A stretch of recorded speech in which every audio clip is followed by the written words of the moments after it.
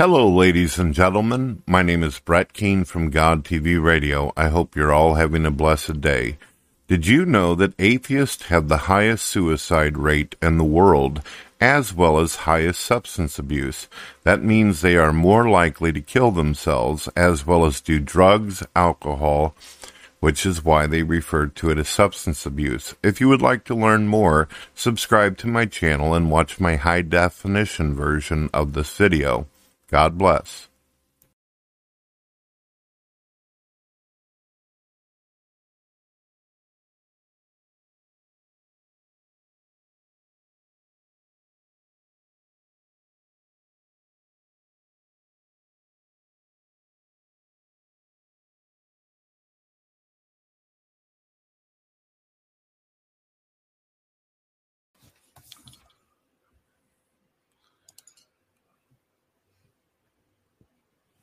All right, 10, 9, 8, 7, 6, 5, 4, 3, 2, 1. Hello, ladies and gentlemen. My name is Brett Keane from GodTvRadio. I hope you're all having a blessed day out there. We're going to do some questions in a little while, but first we're going to start with asking each other about our day and Christmas and all that. How was your Christmas? You're an agnostic atheist. Do you do Christmas? It seems to me that anybody that loves fun is going to do it. Yeah, we ended up doing a bit of a Christmas ourselves. I've got two different sides to my family, so I went over to go see my mom, and then actually just recently moved into my girlfriend's place here, so I went to go see her parents as well later on in the day, so that was a lot of fun. Now, would you say that if it's not too personal, is your girlfriend atheist, agnostic, or does she have a different view? She comes from a Catholic family, and I believe considers herself to be a Catholic. She's not very talkative about it necessarily, and that's not out of any disrespect on either end, really. It's just more a matter of personal preference. But yeah, I believe that she identifies as a Catholic Christian. So you've never been one of these atheists or agnostics who have a chip on your shoulder where you'll look down at a religious person. You actually could find yourself in a loving relationship.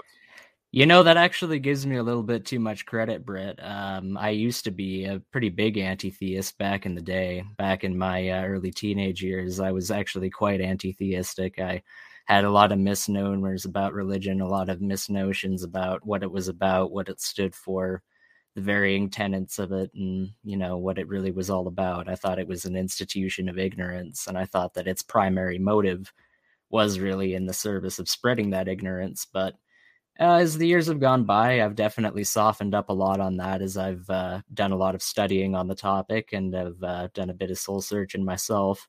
That isn't to say that I've necessarily come around to the Christian end of things or the religious side of things, but I've definitely become much more open now than before. I've noticed that a lot of extremely intelligent non-believers have found themselves whenever they get married or dating. For some reason, they always seem to be attracted to religious people. I'll give you an example. You're obviously aware of Stephen Hawking, right? Oh, yeah, absolutely. Did you know that he ended up marrying a Christian woman, and for years she settled down with him, and they had a pretty good life together as far as Stephen Hawking's quality of life was? Well, yeah, with his varying conditions and his very poor quality of life, that isn't something I knew about, but it's a very interesting fact. Don't know if anybody's ever had the opportunity to do this, but I recommend watching The Theory of Everything, a movie that talks about Stephen Hawking's life. There's a really good actor who plays his part. There's an interesting part in the movie where he's sitting at a table with his Christian wife, and he says something to the effect of, I think that I've absolutely proven that the Big Bang is what it is with the universe. And she said, wow. And she goes, so what does that mean? Because she didn't fully understand everything he was talking about because he's smart, right? And he goes, well, Yeah. It looks to me like God's back in business. That sounds like a pretty good scene, honestly. I'll have to give that movie a look, absolutely. But how was your Christmas, Brett? We really haven't talked about your Christmas yet. Well, my Christmas was pretty good. As you know, a lot of my family members are either passed away, and I also have kind of a dysfunctional family on the outside of the home. My son, he has moved out. He's got his own place. He's got a truck. He's really doing good for himself. My daughter, she still lives with us. Me and my wife, my daughter and son, we do fine. But the rest of the family members, there wasn't so much. My brother and his wife ended up going out to Kentucky because his wife has family members who live in Mayfield.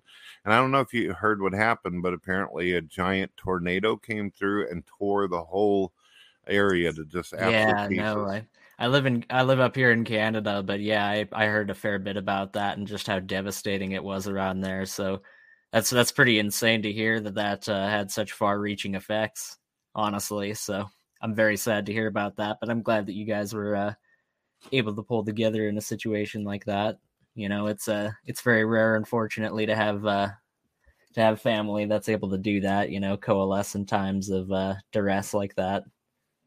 Yeah, it is difficult. My father, whom I don't have much of a relationship with him or anything like that, but he actually called, and it's been like, I'd say probably about 10 years since he's ever called on his own, initiating it without me first calling him. And he's like, "Hey, son, how are you doing?" and all this kind of stuff. And I was kind of shocked. I was like, "Hey, you actually called me. That's pretty cool." So there's been a couple different blessings here and there.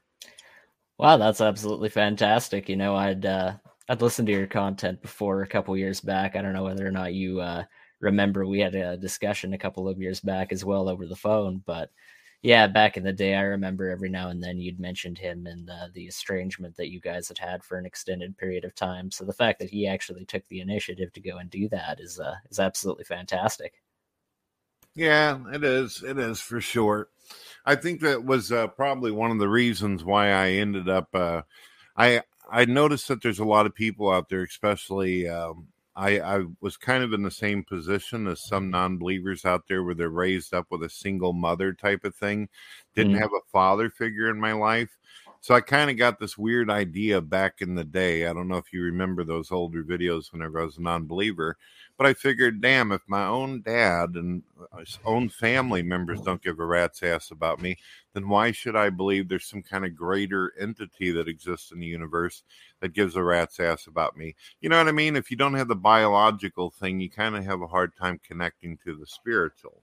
Well, it's almost like the whole nature versus nurture argument, right? If you're in such a hostile environment in your own personal life and you don't really have any basis of forming that connection. I'm really fortunate in that I didn't have that. You know, my parents may have separated, but they're one of those really rare instances where they were actually able to maintain a pretty decent relationship through that separation. So I was pretty lucky to have that. But yeah, I can see absolutely how in that kind of environment where you don't really have a basis of forming a really strong bond with even your own biological parents, that it'd be very difficult, especially in those earlier stages of your life where it's so developmental, to even have a concept of loving a spiritual being like that, or even being able to believe that it would have your back in a universe that seems so antithetical to that. Exactly. It looks like you got it figured out on that. Sounds like, is that one of the reasons why it is that you? I notice a big difference between your behavior and other non-believers I've spoken to in the past. You have a lot of sympathy, you have a lot of compassion. You actually come off with a very, I hope this doesn't offend you, but you come off very Christian sometimes, at least the way I perceive Christianity to be. Obviously, there's a bunch of Christians out there that are absolute shit brains, but you come off really giving and kind. Why is that? Why do you think that is?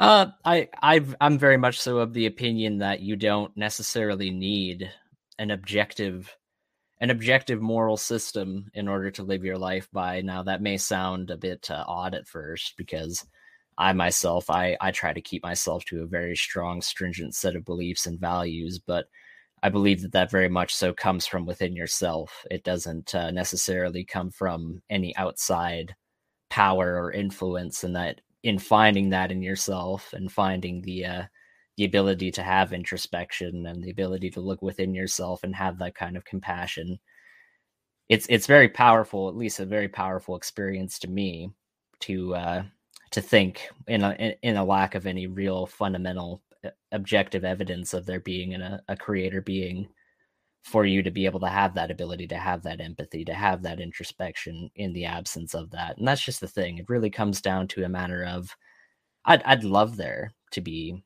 an all-loving, all-caring God that looks down upon us and does truly wish for everybody to be saved.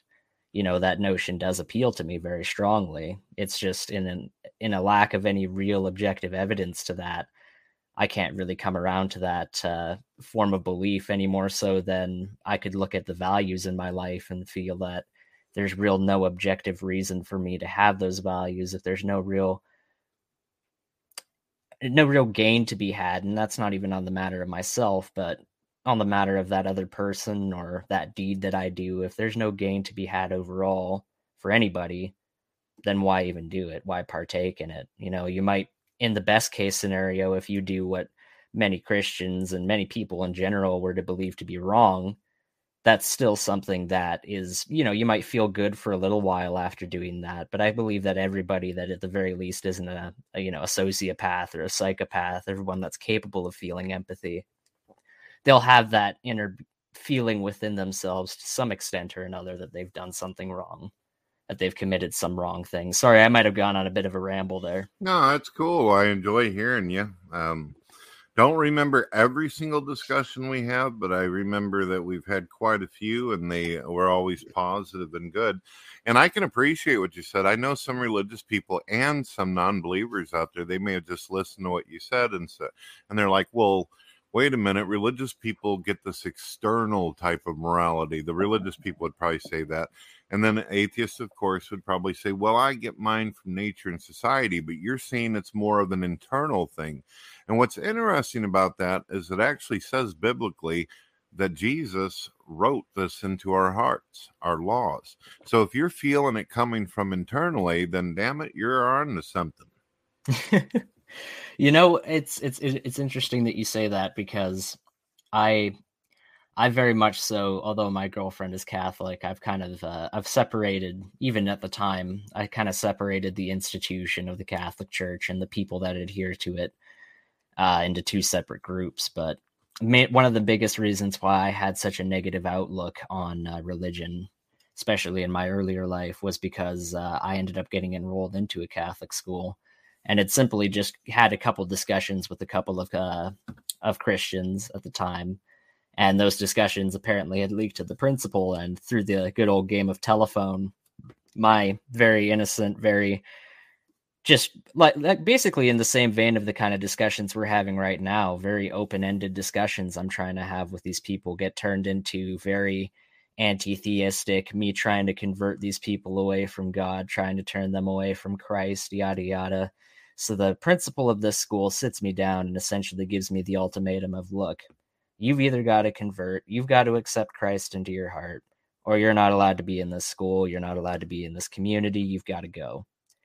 And immediately, as soon as I had heard that, it was very much so ingrained into me, you know what? I can't abide by a group of people that are going to claim to be so loving and so outgoing and so accepting, but then as soon as you actually try to talk with them, and even in a very just neutral manner, confront what they hold to be their own personal beliefs. Like, I'll give you an example. I was in language art. No, it was social studies class. Sorry. It was in social studies class, and we were talking about the ancient Greek gods, the pantheon of Zeus and Poseidon and all of those different gods. And a certain kid had spoken up and said, well, now we at least know that there is only one God. And I looked at him and I just simply said, not in an accusing manner, not in a, snide kind of manner, how do you know?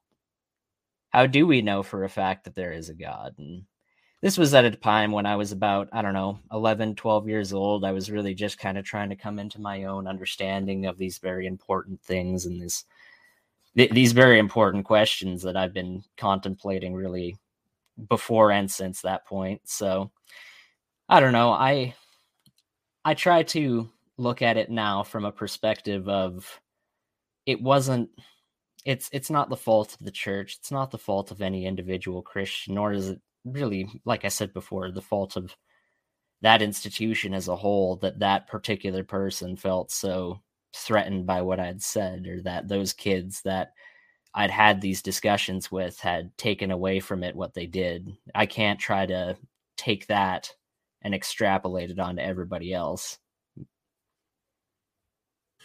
I can understand that. And obviously, you've been around religion long enough at this point. Even if you don't see yourself as anywhere close to being a part of religion or Christianity, you know that the Bible repeatedly warned that there were going to be people who claimed to be of God and they were not, that they would end up causing you to stumble. You know what Jesus Christ said about people who cause children and young people to stumble, right? I don't recall the specific quote, no. He said, if you cause the little ones to stumble, it'd be better to tie a milestone around your neck and jump into the ocean. It's a hell of a lot more graphic than I would have come up with, but yeah, well, he certainly spoke in no uncertain terms, did he? yeah, he certainly spoke in no uncertain terms as far as that and a multitude of other things are concerned. I always enjoyed the quote of it's easier for the camel to fit through the eye of a needle than a rich man to enter into his kingdom. And yet you have all of these wealthy people running around on a day-to-day basis claiming and, basically grifting people in the name of the church. That was another big thing that had dissuaded me. I was growing up right around that like 2008 to 2012 period where that anti-theistic content on YouTube was really kind of in its heyday, so to speak. There was a lot of people, yourself included, there for a decent chunk of time that were espousing these very strong arguments against religion and against the church. And to somebody that was disaffected by it in my own personal life, I immediately, you go, yeah, of course that's right. I had this experience in my own personal life, and here's this guy, he's saying that he's been rejected by this group of people through no fault of his own, then it has to be true. But then you try to go out there and get a wider perspective on things. You try to talk to more people and actually really read the words that are within this book that you claim to hate so much and that you think is so awful and so evil. And you find it harder and harder to actually really go against the teachings of what's being taught here. There may be, going back to what I'd said before, of course, there are very awful, despicable things committed by a multitude of people in the name of God, in the name of the church. But that doesn't necessarily mean that the church itself is bad, that the institution itself is bad, because it's not really doing anything that I or any anti-theistic person that I've at least encountered in my own personal life could point to and say, oh, that's evil, that's awful, do unto others as you want done unto yourself.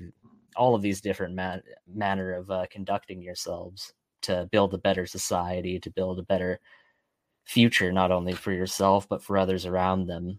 And, you talked before about how that Christ had written this onto our hearts, that this is something that to an extent is present with everybody. But I hate to try and dredge up an argument that seems so overplayed and so overused, but in a world of people that are incapable of empathy, where people are psychopaths, where people are sociopaths, where people are pathological liars to the point where they will actively destroy the lives of those around them for their own benefit, I find it really, really hard to believe that there's a being that has created a universe where we're all supposedly given this equal chance in order to enter this kingdom of his.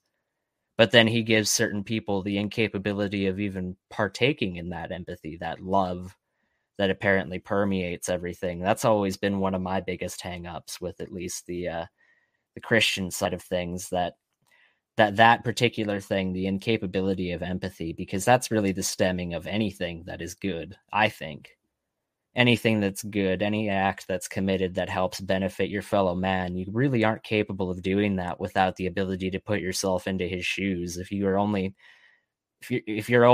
thinking about yourself, if you're only out there for yourself, then you just simply don't have that capability. And I don't know, like I said before, I'm kind of rambling at this point, but I find it interesting.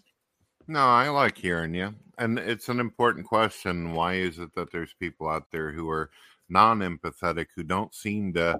What you're basically getting at is, if it's written onto our hearts, then why do we continue to do the things anyway? We've got these laws who state to honor our mother and father, to do all these things, yet people continuously break them. I've always wondered, I used to feel the same way, where I'm like, it just seems like, how can a good God do this? And of course, I continued to forget the idea that, hey, this book says it rains on the just and the unjust. It also says that there's evil forces out there that can tempt and cause people to do really horrible things if they choose to do it by choice. And wouldn't you agree that 85 to 90% of the suffering and pain that happens in this world is because of human choice? And then, of course, the other percentage would be nature. I would certainly say that it's more of an even split. It really depends on what time period you're looking at, because with the advance of human history, I'm not somebody that, of course, thinks that we're ever at any point going to be able to completely dominate over nature, that we're ever going to have complete control over this world and everything that takes place within it. There's just so many uncountable different systems working on this place. It's a machine with an uncountable amount of cogs working in unison with one another. But I think that we've definitely gotten a better handle over things as time has gone on. I think we've definitely, at the very least, gotten a better understanding of how those cogs fit together and are able to take advantage of that understanding. And with that increase in technology, with that increase of our control over those things, I think we've really altered to one extent or another, especially with the advent of industrialization, with the advent of these different technologies that have been able to improve the quality of our life on one hand, but also seemingly begin to destroy the world that we live within on the other. That's another thing that I'm thinking to myself, why do we have this being, this all-powerful Messiah who comes down to us, that gives us all of these messages, that and then essentially leaves us to our own devices for thousands of years on end, to allow us to do these things to ourselves? Because there's give and take with everything, of course. I'm not some kind of Luddite. I'm not going to try and propose, we're sitting here using the advances of technology right now to communicate with one another.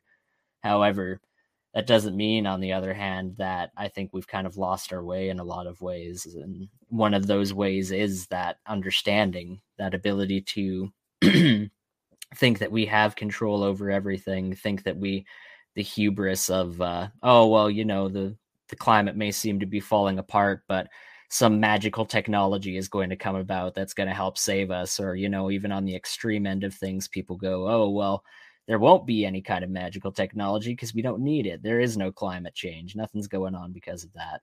And, climate change is only one of those things that's kind of built up that hubris in my mind, in my opinion. So don't get me wrong. I'm not going to say that the time that Christ came, because I'm not going to sit here and dispute that Christ wasn't a real being. I think that he definitely was a real man that did walk this earth and did leave the messages that he left. However, I think that we're definitely due for a return, and unfortunately, it seems like the time that we're supposed to get a return is when the end of days comes about. And maybe it's hubristic of me to think this, in the face of this being that supposedly created the entire universe. But given how much we've grown and how much we changed since that time, since all of those events have taken place, I think we're due for another visitation where we don't get ended, where we don't have everything taken away from us and the world comes to an end and we end up going on to this heavenly kingdom. I think we're capable, with guidance, if there really is a God, of doing so much more. Right. There's still one major thing that needs to happen in order for the end to actually happen. I know every 20 years you've got a group of Christians or denominations out there who are thinking they've seen the signs and it's coming and oh boy, here we go. And I've even heard some atheists say, as bad and horrible as the world is, then why isn't this God coming down and doing something? Why isn't he making his return that they talk about? Hell, I've even heard some of them joke and say, I don't even get a Christmas card from the guy. But there's something, there's something that a lot of people miss in the Bible whenever it talks about whenever he's going to come. Whenever he comes, it's going to be to a point where everyone's heart has grown cold and black. Here we are, an atheist and agnostic, and a Christian who used to be an atheist, having an interesting, loving conversation about God, our families, and life. You have not grown cold. You have not, turned this world and life around you into darkness.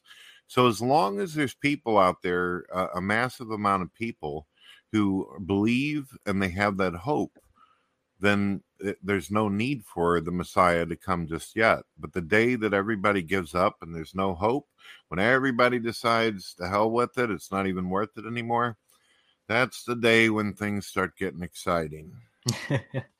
Well, I got to tell you, it's been a bit difficult, especially with this last year here, in order to keep having that faith, in order to keep having that warmth and that loving nature, because I've had a couple problems here with I actually ended up getting I'm 21 years old here, and I found out that I've got early onset arthritis here in my hips, and that's been a pretty difficult challenge here over this past year, trying to adjust to that, trying to get around that, and try to find some work or any kind of gainful employment because of that. And I'll tell you, it's a little bit personal, and it's something that I kind of feel I'm starting to air publicly more as a way of getting over it than anything else. But wait. Look, you know that I'm more than willing to listen to you, and I'm your friend and all that. But before you go forward, because it sounds like you want to share personal things, you know how the internet is. I have to warn you as a friend. Mm-hmm. Are you sure you want to go forward? Oh yeah, no, it's not anything so personal where it's going to reveal anything bad or anything like that. If anything, I think it's going to be better for myself that I kind of get it off my chest to one extent or another. I essentially got scammed, is the long and short of things. I was looking for gainful employment. I applied to a whole bunch of different places around, and one of the places that had supposedly accepted me, they did an interview and they did a contract and they did everything like that. It all seemed completely above board. And then they'd sent me what was supposedly a check in order to go and buy a whole bunch of equipment. So I go and I get all this stuff and I purchase all this software from all these third-party stuff, and it turns out that it was actually basically just a front for them in order to get the money, and that the check wasn't actually legitimate.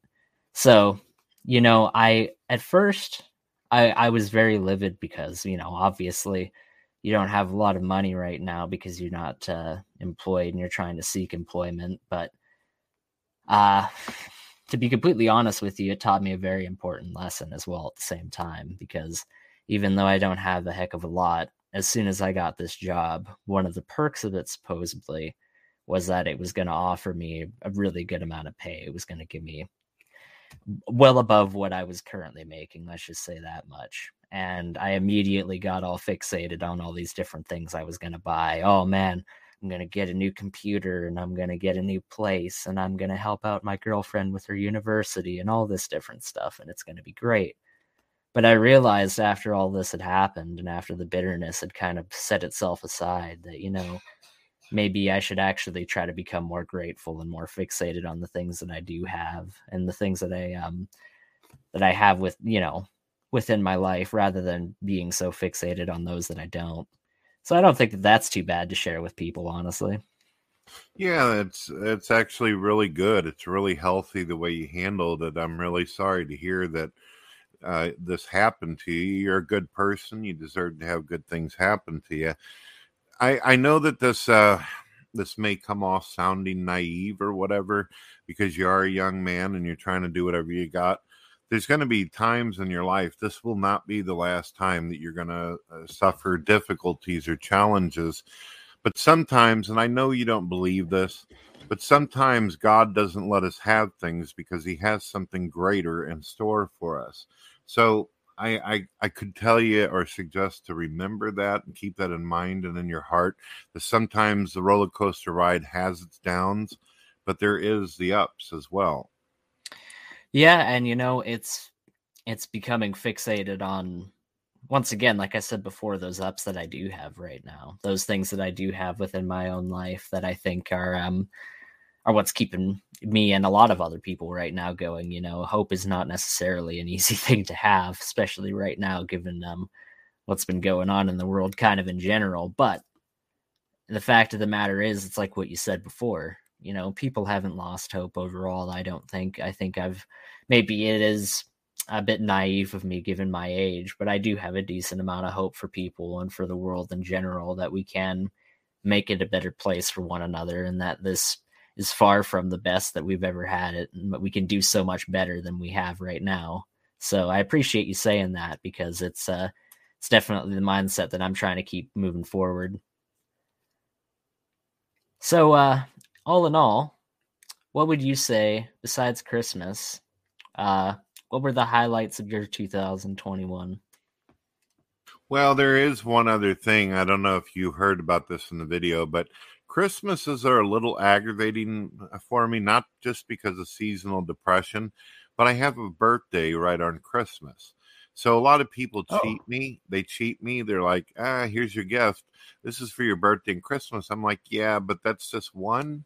There's like the birthday too, and they're like, oh, Yeah. come on, man. They said, don't be greedy. I said, bullshit.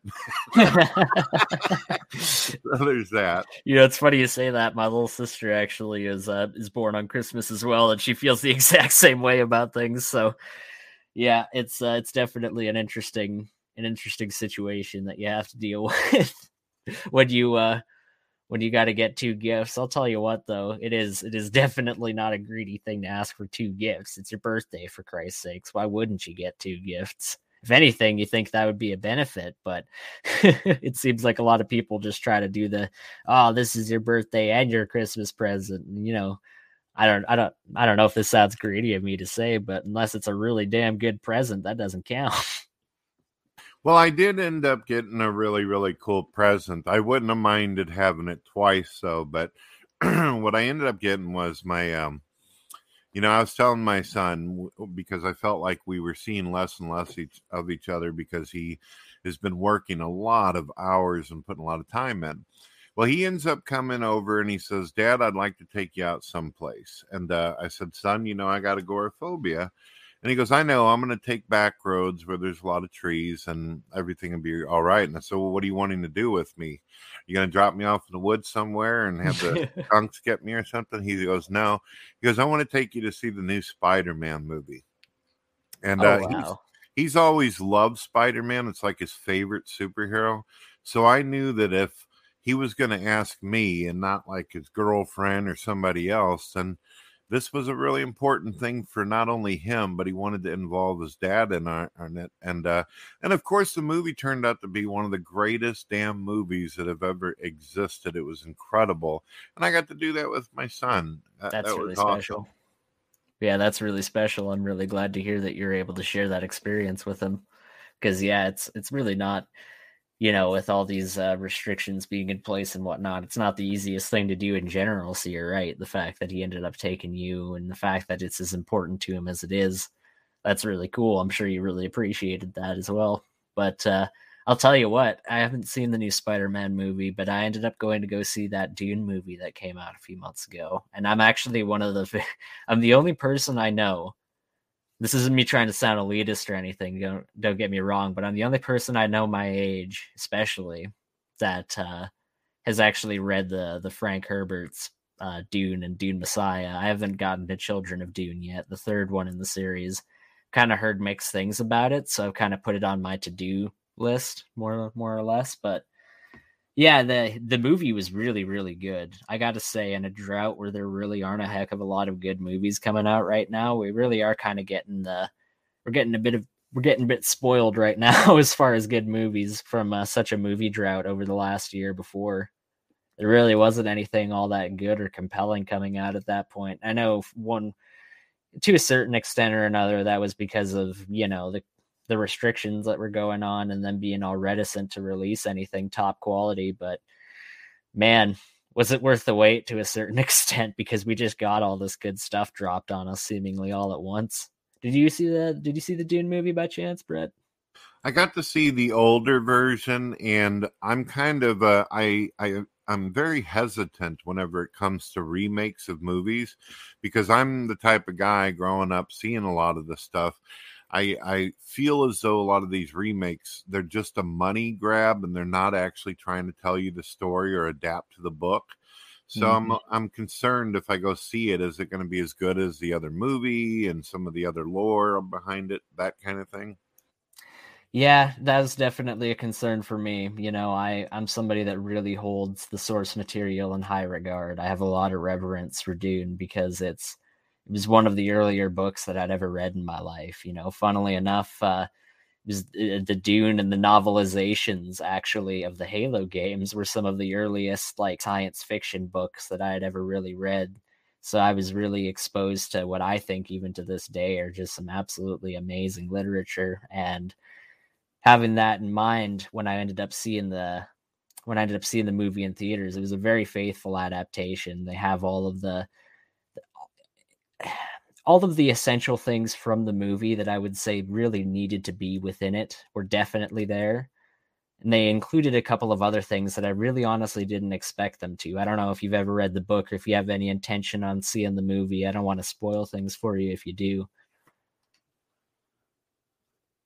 I have not actually read the book. Whenever I watched Dune, it was back whenever I think I was a young man whenever I watched it.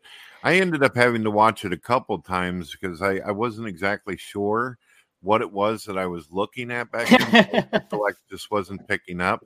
All I remember thinking is, wow, them things look a lot like the sandworms off of Beetlejuice. That's so fucking funny that you say that, actually, because that's basically on par with anybody that I've heard in my own life say, like, oh, that's the sandworm from Tremors, or oh, that's the sandworm from Beetlejuice, or all manner of different ones. But yeah, that's the one that actually created those different adaptations rather than the other way around. I find it amusing whenever that inverse comes around.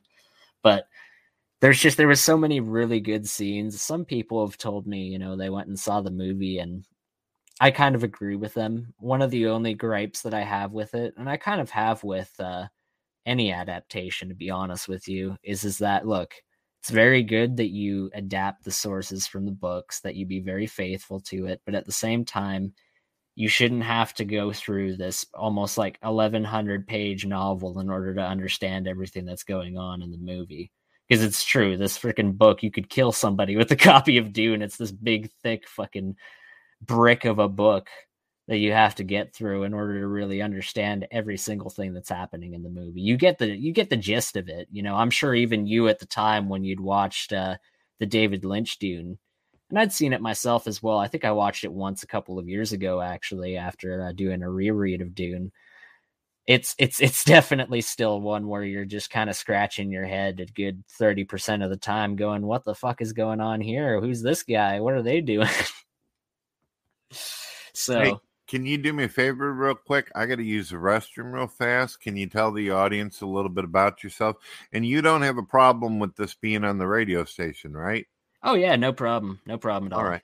So just talk about whatever it is that you want. Talk about some of the cool movies, about the book that you have read, and about Dune some more if you like. I'll be right back. Just a couple minutes. Yeah, I can vamp. Yeah, so all in all, honestly, going back to that topic that we'd had before, that me and Brett were discussing about adaptations, I'd mentioned before that one of the ones that I really found interesting, aside from the Dune universe, was actually the Halo adaptations for the Halo series. And a lot of people who I know in my personal life who've played the games, they didn't even really know themselves that there were books associated with the Halo universe or anything like that. And it's true. I mean, I didn't know until my stepdad, funnily enough, brought them out to me not too long after I had started playing the game. I was like 8, 9 years old at this point in my life, so maybe I shouldn't have been playing a rated M game with blood and gore and whatnot, but he was fortunate enough to have let me play it whenever my mom wasn't around, so I was pretty lucky in that regard. Anyway, though, yeah, it was... I really enjoy this new Halo game. Sorry, went on a bit of a tangent there, but I really enjoyed this new Halo game, Halo Infinite, because it ties into the books, it ties into the source material very, very well, but you don't need to really, you wouldn't have needed to have read any of it in order to really understand what's going on, in order to immediately know that, okay, this is where the Master Chief is, he's going here, he's going to do this. And, I don't know if any of you that are listening to this have ever played any of the Halo games, but there was an earlier one, Halo 5 Guardians, and it was very maligned by the community. And the reason why it was maligned by the community was because it goes back to what I was talking about earlier. It just had such a heavy reliance on needing to understand this story content, this outside universe material, that you're just sitting there so frequently in the midst of the story going, what the fuck am I looking at? Who's this person? Why are they here? They just kind of show up out of the fucking blue.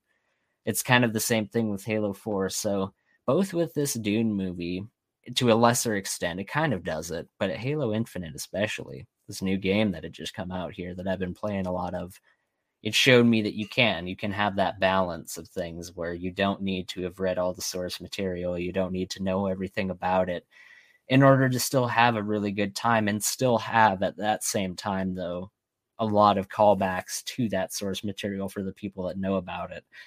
I haven't seen the new Spider-Man movie that came out, and I'm sure Brett can inform me whenever he gets back here from the restroom, but one of the things that I heard about it is that it kind of does that as well, where there's like a couple of callbacks to like other source material or like comics or things like that, because I know that there's a lot of extended universe material around all of those different characters, all of the Marvel universe. Not much of a Marvel fan myself, but I definitely know of some of the some of the outside source material. But yeah, I hear it kind of strikes that tone as well, that kind of balance where it's not completely reliant on it, but it can still maintain a really good flow where people are understanding everything that's going on. And the people that have read the background material, those that have read the comics, those that have seen all of the earlier movies and know all of these characters that have been around for so long within those movies, can really appreciate, what's going on there.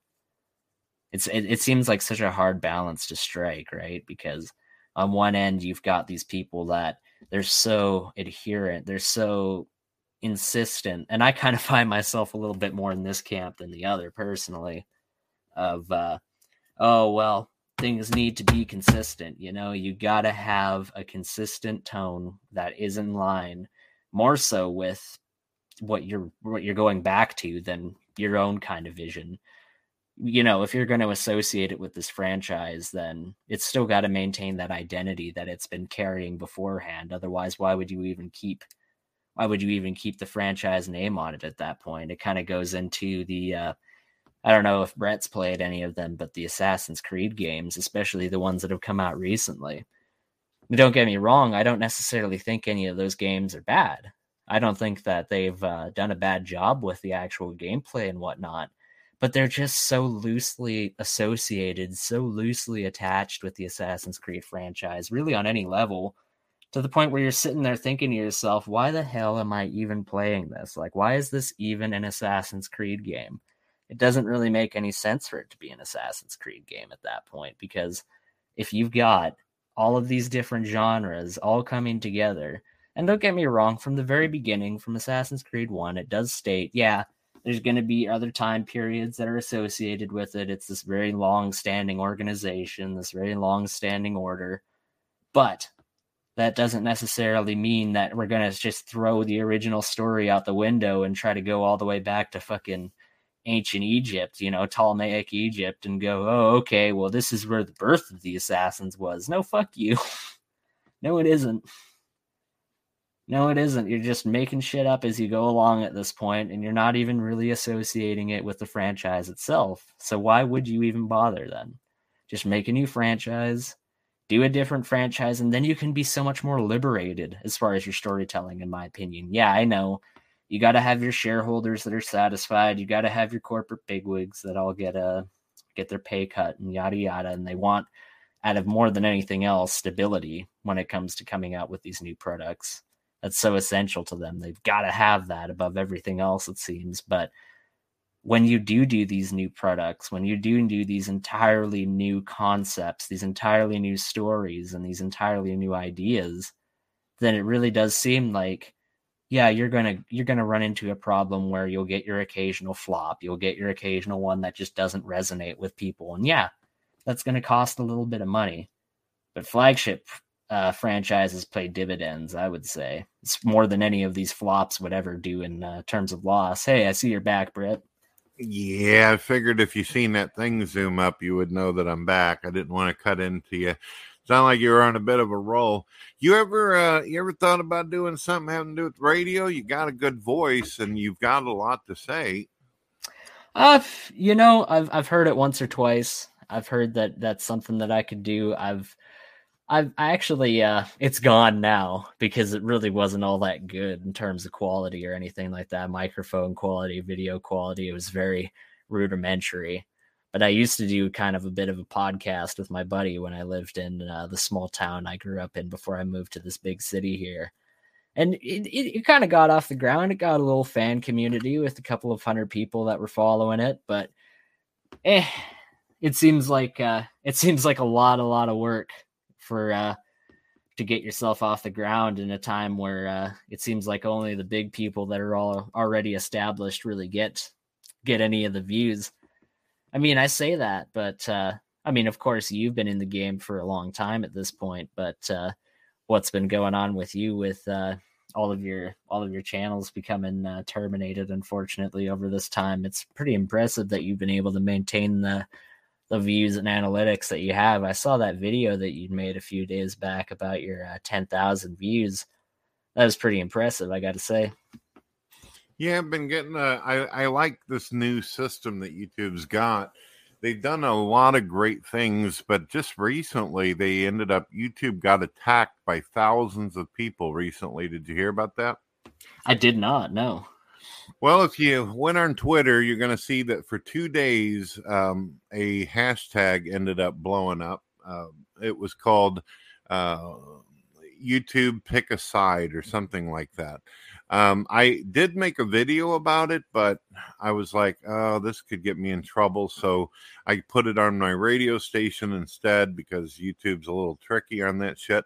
So what happened is apparently there was a woman out there, calls herself Mama something, had a YouTube channel where she spent her time basically exposing pedophiles, zoophiles, animal abusers, rapists that are on the internet. Just abhorrent people. Yeah, she ended up exposing a huge pedo ring on YouTube where they're posting videos of violating children and also recording children in awkward positions. Also, people killing animals and doing sexual things to them. So what she ended up doing is she, revealed these channels and, of course, reported them. But YouTube ended up getting rid of her. And she was like 500,000 subscribers into her YouTube account whenever this happened.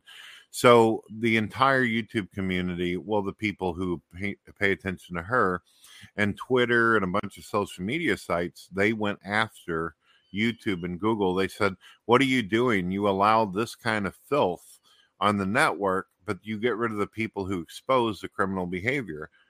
It just doesn't make sense. No, it really doesn't seem to make any sense on any level. And that just seems to be such a prolific thing. It's not necessarily the first time, unfortunately, that YouTube's been so just backwards, for lack of a better term, when it comes to this different content that shows up on their site. I remember back in 2016, 2017, I'm sure you'll remember this time as well, where this first kind of wave of exposure of all of these different channels that you're talking about here, like these pedo rings, these grooming channels, all of these different really abhorrent, just awful content was really actually coming to light by all of these people. And YouTube wasn't necessarily that bad at that point. They weren't trying to get rid of people that were trying to speak out about it. Like, I didn't know it was getting anywhere near that bad at this point. Jesus Christ. But at that point in time, they were basically just shutting their, putting their fingers in their ears and pretending like they couldn't hear it. Weren't really doing anything about it because they're just, it seemingly at the time anyways, they were just so scared of them associating with it on any level whatsoever, that it would harm their public image, not realizing, hey, no matter what, this shit is still on their website, so it's still going to hurt their image no matter what, whether or not they do actually acknowledge it. I don't know. It's such a tricky subject, because on one hand, right, of course, I'm not going to even attempt on any level to try and dispute that shit should be taken down. But YouTube is such a big website. You've got so many people uploading on here. It's so many points in the day. I think it's like 2-3 million minutes worth of content are uploaded every single hour on the website. So how do you moderate all of that, really? How do you make sure that every single little bit of that is properly controlled? But now here you are sitting here telling me that, oh, well, all this stuff is actually getting rounded up by this person. All this stuff is actually getting collected. And now that it's been presented to them basically on a silver platter, they're just sitting there going, oh, well, you're gone. Like, what? My suggestion that I made on the radio deal is, I used to do a lot of videos myself where I would see a YouTube channel doing something, or I remember seeing a channel a while back where it was a guy who was doing Minecraft videos, and he liked to create animations of the children characters in Minecraft doing sexual positions and all this. And I told people about it, and I showed some of the thumbnails the guy was using, and people said, oh man, you just call everybody this and that, and people got ignorant with me. Well, the guy ended up getting arrested. The guy ended up actually going down for what he did, and people would go, oh my goodness. But during the time whenever I exposed him, I was like considered the biggest asshole in the world for doing it, and I seen what was happening. It was just amazing. So my suggestion for anybody out there, if you see something like that, if you see someone throwing a dog off a cliff or choking it to death or doing something vile to a child, whether it be sexual or they're like beating the shit out of their kid on the internet, take that damn video and the information, go over to Twitter and send it to the FBI and some of these organizations like that. Don't try to like make a public spectacle about it, because I got to thinking to myself too, if I put it on video, then people may decide to take justice into their own hands. And I realize now, as I'm older, it's more wiser to just let the police handle it and not make it public. You understand what I'm saying? Oh, absolutely. Yeah, no, it's way better in those situations to try and keep it under wraps. I don't know though. It's when it comes to, and I hear what you're saying, when you come across a video of a mom beating the shit out of their kid, or them just being an awful parent and doing all of this. I remember there was that what was its name? Daddy 05, I'm pretty sure was its name. Just this channel where these kids are just constantly getting yelled at and not necessarily getting beaten on, but just basically getting emotionally abused at all hours of the day, especially the youngest of them. You find one of those videos, you're absolutely right. You should try to put it more in a private context where you take it to the police or the FBI, you show them it, you try to get any evidence you can about it.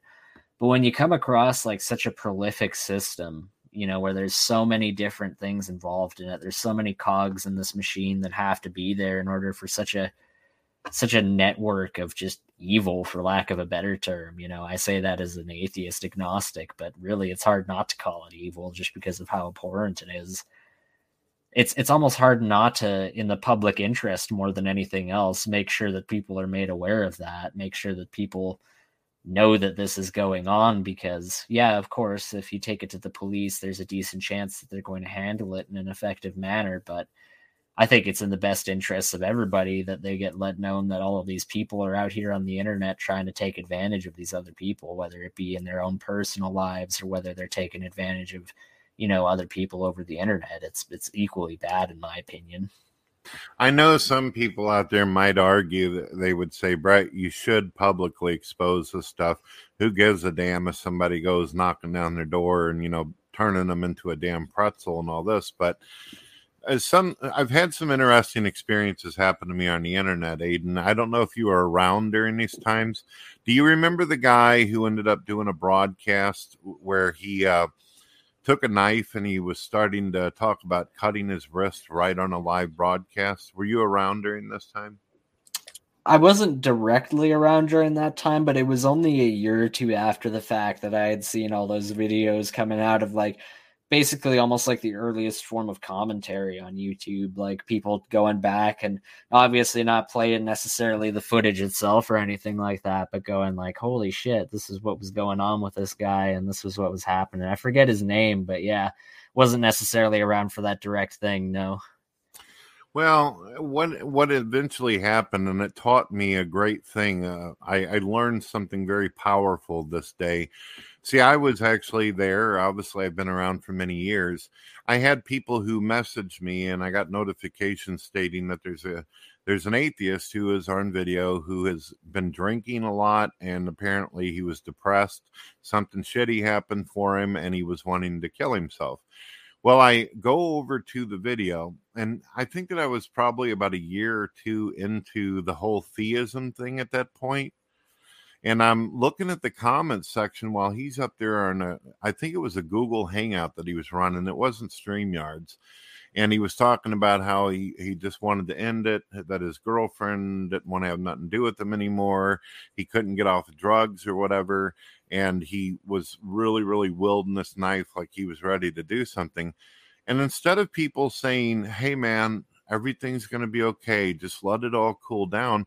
Instead, he was a popular guy, and it seemed as though he was very likable. But people were telling him that he ought to kill himself. Yeah. They wanted to see him do it on video. And I kept on saying, dude, let me in to talk to you and everything. I eventually got to come into the room and talk to him and everything and cool him down. I suggested he take him a really, really cold ass shower and everything like that. And later on, he went on as if, nothing had ever happened. But it was horrible. They almost encouraged him to end his life. No, I remember actually, yeah, like I'd said before, I'd gone back and seen those commentaries about what had happened, and one of the big things that that people were discussing at the time was just like, and it kind of shocked me too, because even in this even in the context of it being a couple of years after the fact, even after this had gone on, the events had happened, this guy, as you had said, had gone on with his life and was doing better for himself. There's still people sitting in these comment sections of these commentary videos going, oh man, I wish the guy had just fucking done it. Or, oh man, that guy's such a pussy because he just went online and tried to cry about it instead of just doing it. And it's so hard to look at shit like that and go like, holy fuck, is this really are these even the same? Are these members of the same species as me? What the fuck are these people on? I think there's some people have what I would refer to as disassociation, where they see people on videos, but they don't actually see people. To them, it's like a television show or a fucking drama. So when there are people out there who are very sociopathic, where they feel some kind of power off of seeing another person controlled or manipulated or hurt in some kind of way, whether it's emotional or physical. And there's a lot of people like that, believe it or not. It's shocking. Oh, I don't know how much you would want to get into it, whether or not you want to get into it at all, really. But, going back, I've seen a lot of people over the years that were really fixated and really just kind of viewed you kind of in that way, shape, or form, like more just as like this cartoon character than this actual human being. It's just this thing that can be kicked around and just yelled at and always just treated like garbage. But really, once again, going back to what I'd said before, you try to take a look at things from both sides, and that really isn't what happened at all. Like I said, we don't have to talk about that at all if you don't want to, though.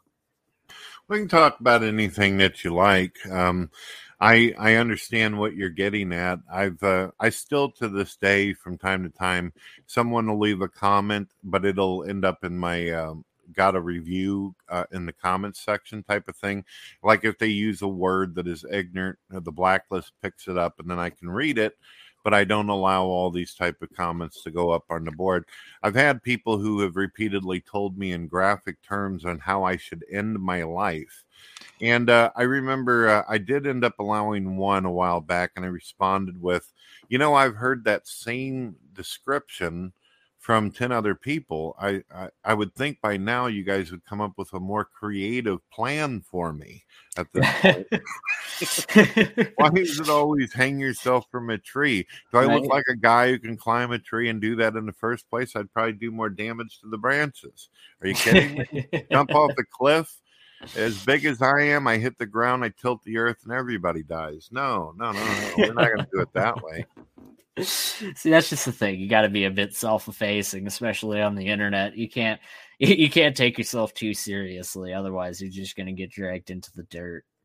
I learned that very, very quickly on my online experiences. Like some of the first ever online experience I really ever had. I'd go into because I'd go over to the public library and they had this version of AOL installed on there. So I'd go onto those chat rooms and talk with everybody. And yeah, you had to have a thick skin on there if you wanted to get anywhere and actually get to know anybody or have any decent rapport. Otherwise you'd just be labeled a pussy and get kicked the fuck out of rooms left, right, and center. And then a little bit of time goes by, you actually get your own device. And then it was on to things like Stickam. Oh man, Stickam was interesting. Go and talk with all these different people that you never even knew someone was capable of being that unhinged, just truly interesting people, I guess is the best way of putting it. The internet's Can you give me one moment? I don't know what the hell's going on. If one of my neighbor's vehicles can you hear that? Me. Very faintly. Faintly. It's loud as hell over here. If it wasn't for my condenser mic, it would be extremely irritating. I got to look outside, see what the deal is. Yep. And then we can get right back into conversation. Go ahead and talk about whatever you like. You seem like you're able to rock and roll. You and I are going to have to talk about having you do a radio voice or something. I'll be right back. Sounds good. Well, I guess getting back into kind of the role of what we were talking about before, the viewing of people as kind of like this different person.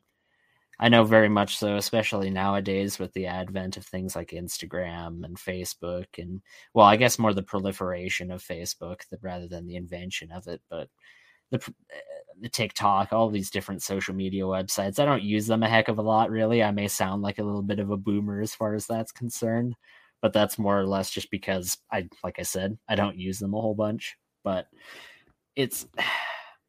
it very much so seems like in a world where so many people just want to project this fake persona, this fake image of themselves out to the world. One of the biggest things I really do miss about the old internet was just the lack of that really being a necessity. Now, that's not to say, you would go on things like MySpace or whatnot, or even these rooms I was talking about, and you'd encounter characters. There've always been characters on the internet. I'm not going to say that isn't the case.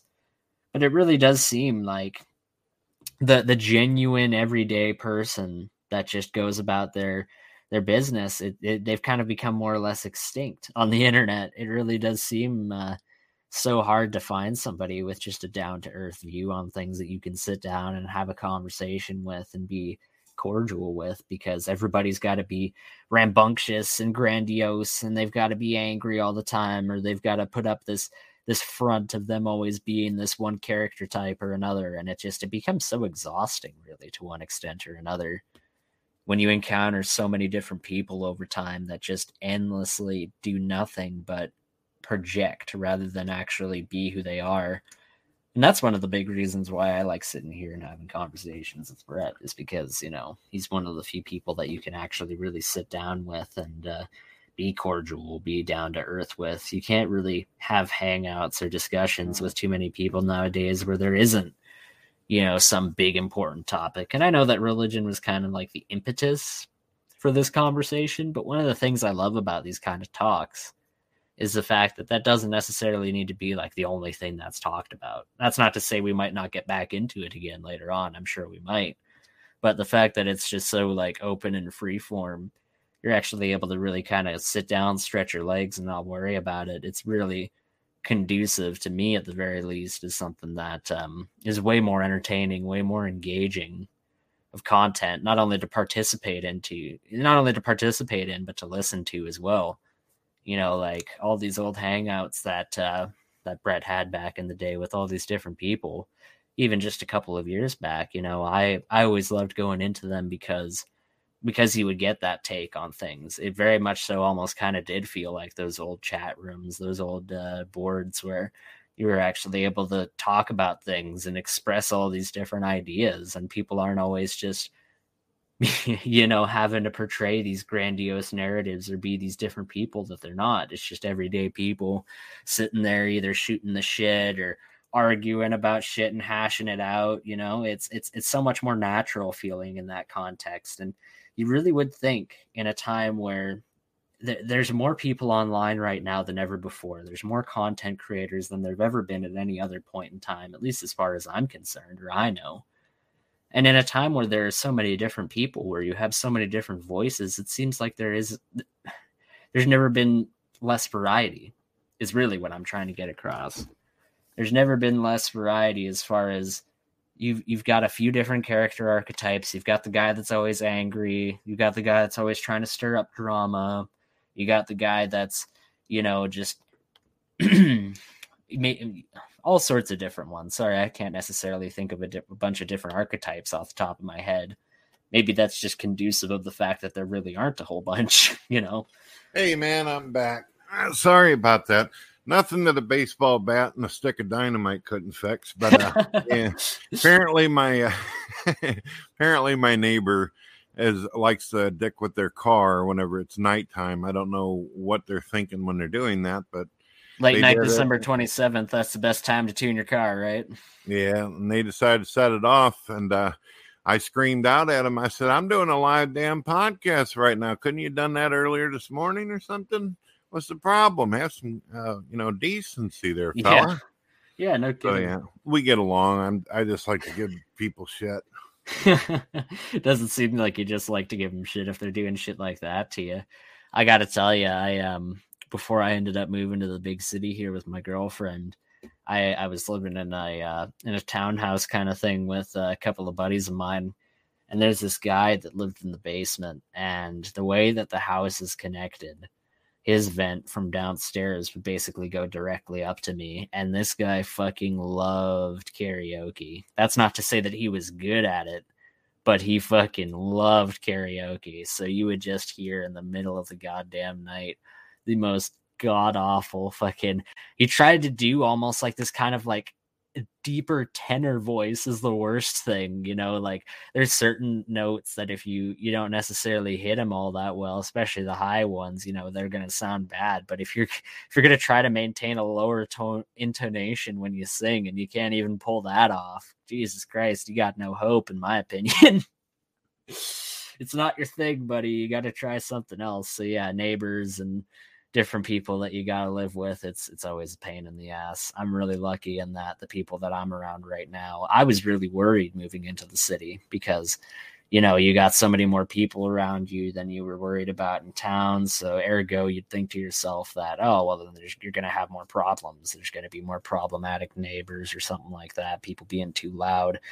I had, you know, December 24th, I was December 23rd, sorry. I was all by myself for a decent period of time because my girlfriend was doing Christmas shopping and whatnot. And as I told you, I've got some troubles with my hips, so I can't always necessarily accompany her. There's always a decent amount of pain, but it was a particularly bad day. Anyway, the neighbors, they were playing music all loud all throughout the night, like to the point where you could hear it through the wall. And I'm pretty sure that it's a dual townhouse kind of arrangement that I'm in right now as well. But there's a layer of brick between these walls. And if you can hear it clear as day through those, I'm thinking to myself, oh man, I got to go out there through the snow and I got to go tell them. So I go to their front door and I say, look, man, I'm not trying to be an asshole here. I'm not trying to be a stick in the mud. But if I can hear your music through the wall, then you've got it a little bit too loud. It's 1 a.m. Can you turn it down? Luckily, even then, you know, they'd actually turn it down and be decent about it. So I'm pretty lucky in that regard. I hear you. And the problem with these people who like to blast loud music, it's never the good stuff either. No, I'm always God like, no. dude, if you're going to blast some shit, don't have it be opera and reggae. Throw on some Metallica. What's wrong with you, sir? Honestly.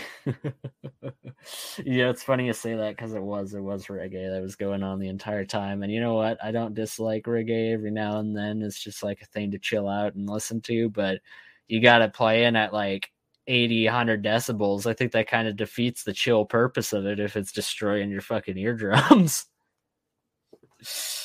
But I don't know. As far as the city is concerned, God, trying to learn how to navigate in such a different environment is definitely interesting, because the place that I grew up in had a population of about 10,000 people at the very peak. So it's not like a tiny town or anything like that, but it's still, compared to a city of 1.5 million people, it's basically a neighborhood. So I'll tell you, I had an appointment for cortisone injections a little while back for my hip. And I looked on the map on Google Maps, and I'd never looked on the top part of my map before, like the part that tells you how far it is in terms of like time, how much time it tells you to get there. Because the town I grew up in, most you'd be spending walking be like, I don't know, half hour, 45 minutes if you're going all the way from one side of the town to the other.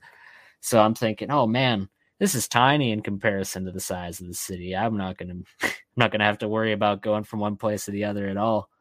But I thank God I ended up taking a look real quick. It was 2 hours and 27 minutes or something like that. It would have taken me walking all the way there. And with, like I told you, what I've got, that would have been no good. Not to be a party poop or anything, but I don't know if you realize this, but you just said, thank God. Are you getting into a conversion army already? I haven't even put any effort towards it. No, I've just used the terminology. I'm a poser. That's what I am. I like to say that every now and then when people call me out on things like that. I use the terminology, but I don't have the beliefs, just more out of convenience than anything else. So when you were talking about the arthritis earlier, though, I don't know why, but I had this strange idea that this was something that you were concerned was going to affect you more in the future. But you're saying that it's gotten so bad that you're not able to go out places sometimes unless there is some kind of medication involved. A little bit. I really try to keep the medication to an absolute minimum right now, just for pretty obvious reasons. I don't want to become dependent or anything like that. But yeah, there's definitely days where, most of the time right now it's all right. I'll be able to go out for a decent period of time and be able to come back and feel perfectly fine. But right now, yeah, there's, especially with the cold, with it being as cold as it is right now. I don't know if you know Fahrenheit to Celsius all that well at all. Here, I'll try to pull up a converter real quick, but it's about minus 34 degrees Celsius where I'm at right now. Not quite sure what that'd be in terms of Fahrenheit. Probably about 70 or something like that, negative 70, 80. Oh, if you live in Canada, right? Yeah. You sure you're not at the North Pole and becoming an Eskimo? No, that's my buddy. My buddy lives over in Yellowknife, over in the Northwest Territories. I'm lucky. I live in the southern half of Canada, where at least you get some period of time where there isn't snow on the ground. I asked him when he was moving, I was like, what the hell are you doing out there? Like, you're going to go and like pan for gold or go and work on the oil rigs or something like that if you're going to live all the way up there, right? Oh, no, just going up there because I want to go see what it's like and see what kind of work I can get up there that isn't anything like that. I'm like, you're fucking crazy, man. I wouldn't be able to do it. And he's thinking of moving now because he's like, oh man, I've heard the summers aren't that bad out there. Gave me a call last summer while I'm sitting there in my backyard, just beautiful weather. Couldn't have been better, honestly. Like, just absolutely idyllic conditions. He's like, it's covered in mosquitoes out here. It's all damp and moist. I fucking hate it out here. I'm coming back as soon as I can. And I was like, well, yeah, no shit, man. I don't know why you went out there in the first place, but Canada is a very interesting place, especially the province where I'm at. It's the motto for weather out here is, if you don't like the weather, wait 5 minutes, because we're in the middle of so many different climate zones. It always changes around. I couldn't, I like the cold more than I like the heat and stuff. As Oh. you know, I've been accused of being an aquatic creature, so I definitely prefer it a little cooler. But you mind if I ask you a couple spiritual questions? Because obviously people are going to want to hear your thoughts on things. We can continue to talk about all kinds of things from movies and everything because I love talking about it. But I do got some new interesting questions I think you might like to take a stab at. Oh yeah, sure. By all means, go ahead. All right. I do want to ask you kind of an older question. I know I probably asked you this before, but I know that you're constantly an evolving person, and I'm not like talking about the ancient rat to the primate thing. Just you're constantly putting a lot of thought into your position and who you are as a person. My question for you is, do you believe in the possibility of God? I do. I do think that there's definitely a chance that he's out there. And I'll even put it a little bit further than that. I'll say that to the point where I would want that to be the case. I think I might have touched upon that very briefly earlier in our discussion. But yeah, no, it would certainly make life a lot easier to live if I were to know that there were a God, an all-loving God that was out there that was watching over me. But that's just it. That's the hang up for me, is knowing for a fact that that's the case. I know as well that a lot of Christianity is very contingent on faith, on having this faith that you can't ever know for sure. But I can't seem to make that emotional hurdle.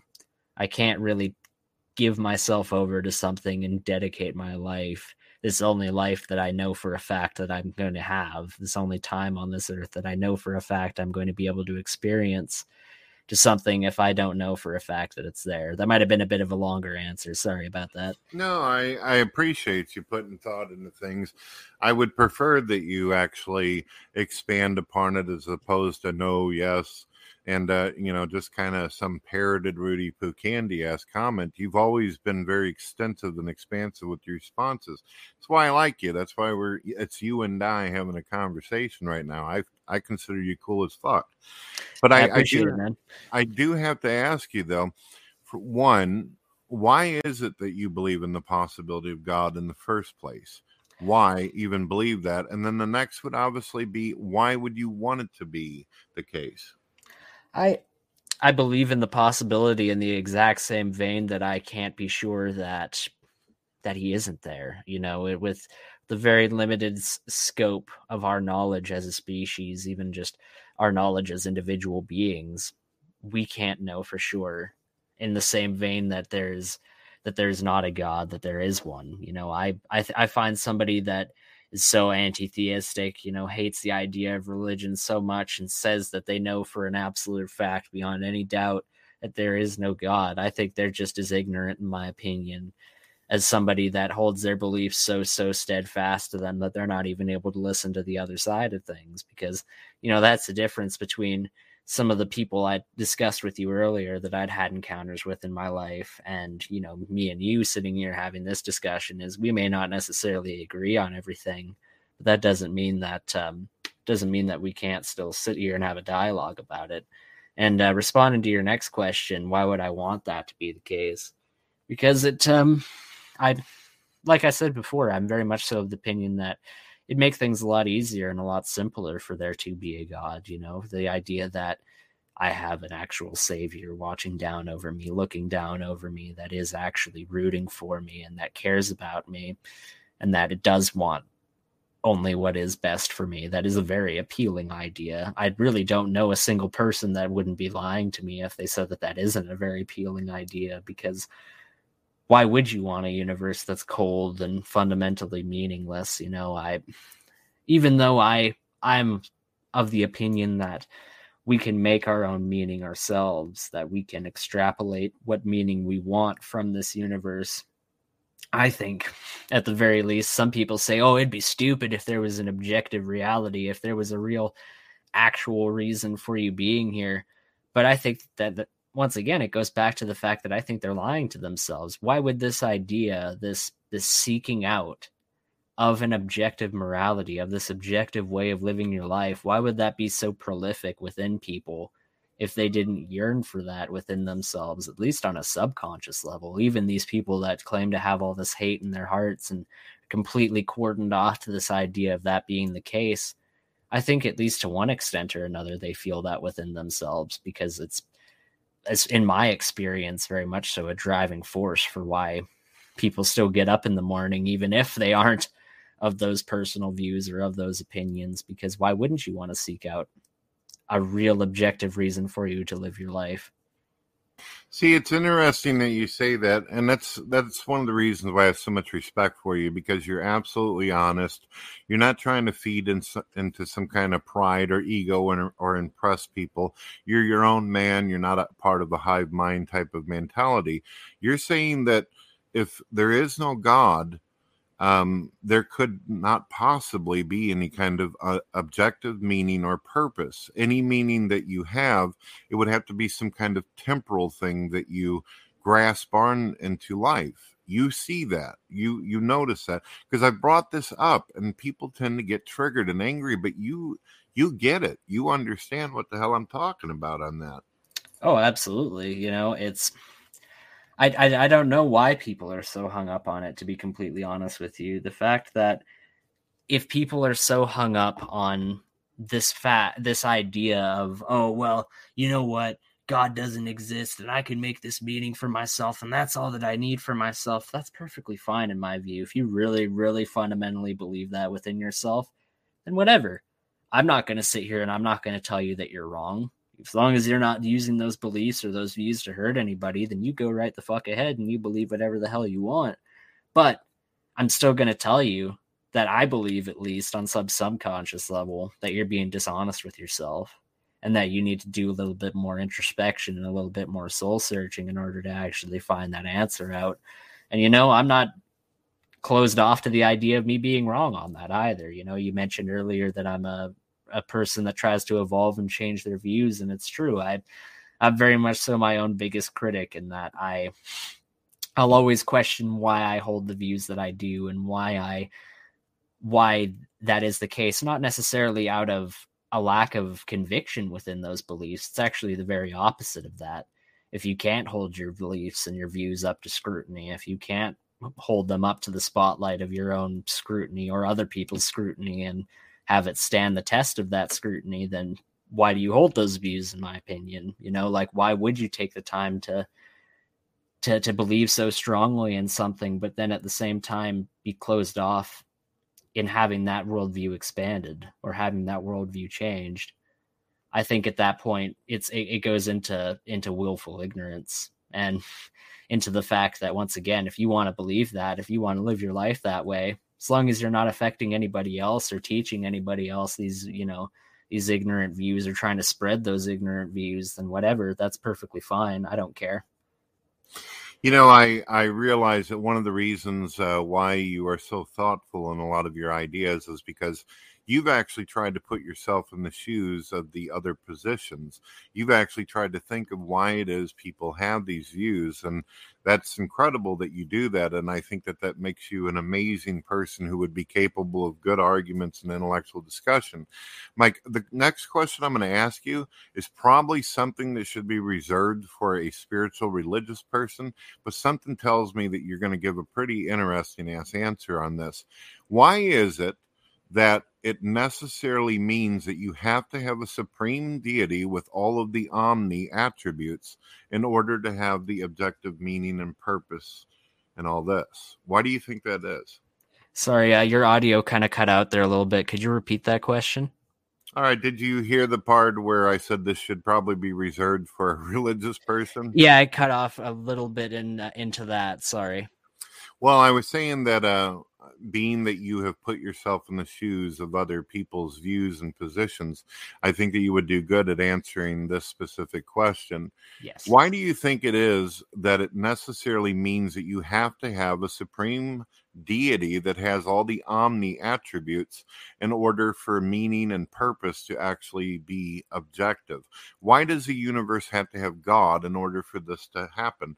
Obviously, this is a question for religious people, but something tells me that you got something on your plate for that. Yeah, no, that's actually a very interesting question, and I don't think I've actually ever been asked that before, so that's rather fascinating. Really, when it comes down to it, I think that in order for there to be an objective meaning, in order therefore there to be an actual purpose for us, in order to live our lives by, in order to base our morals off of, that would be impossible without the presence of any kind of divine created being, because at that point it it kind of goes back to what we had discussed before in terms of honesty. If you are this one singular being, this one out of hundreds of millions, if not hundreds of billions of people that have existed over the entire span of human history, who has their own perspective, who has their own worldview, that doesn't make your worldview any more or any less important or any more or any less meaningful by itself, by virtue of itself existing, than any other person's viewpoint or opinion. It really would only be within the hands of the true creator of those beings, the true architect of that universe, of the things that exist within it, to define. Otherwise, it does really truly just come down to it being your own personal opinion. Now, the value of that own personal opinion that you have within yourself, that isn't me trying to say that that's meaningless. Of course, it's not meaningless. Just because you're one of hundreds of billions of people that have existed within time, that doesn't mean that your viewpoint is going to become invalid because you're eventually going to vanish into dust. Look at all of the people that have come and gone in our time and in times thousands of years past that still fundamentally influence our lives, that still influence the way that we perceive the universe and how we go about things. I think that there absolutely is value within that, but it's only value that is created by ourselves and by those that come after ourselves, if that answers your question. No, I think that was a great answer. I think you're right on point. My next question is going to be a little rough. From the point and beginning of the universe, if you could give a number on how many things had to go correctly or arrange themselves in a certain way, how many things had to happen for you and I to be having this discussion today? Oh, in terms of sheer variability, yeah, no, it's uncountable. I would probably argue, if you want to go back to the very beginning of things up until this point, it really is a matter of how long of a time span you're talking about. But given what you just said, I'm going to assume that you mean the overall time span of things, everything that's occurred. And it's true. It's basically uncountable, the amount of different factors that it would have had to have taken place in order for us to be sitting here having this conversation.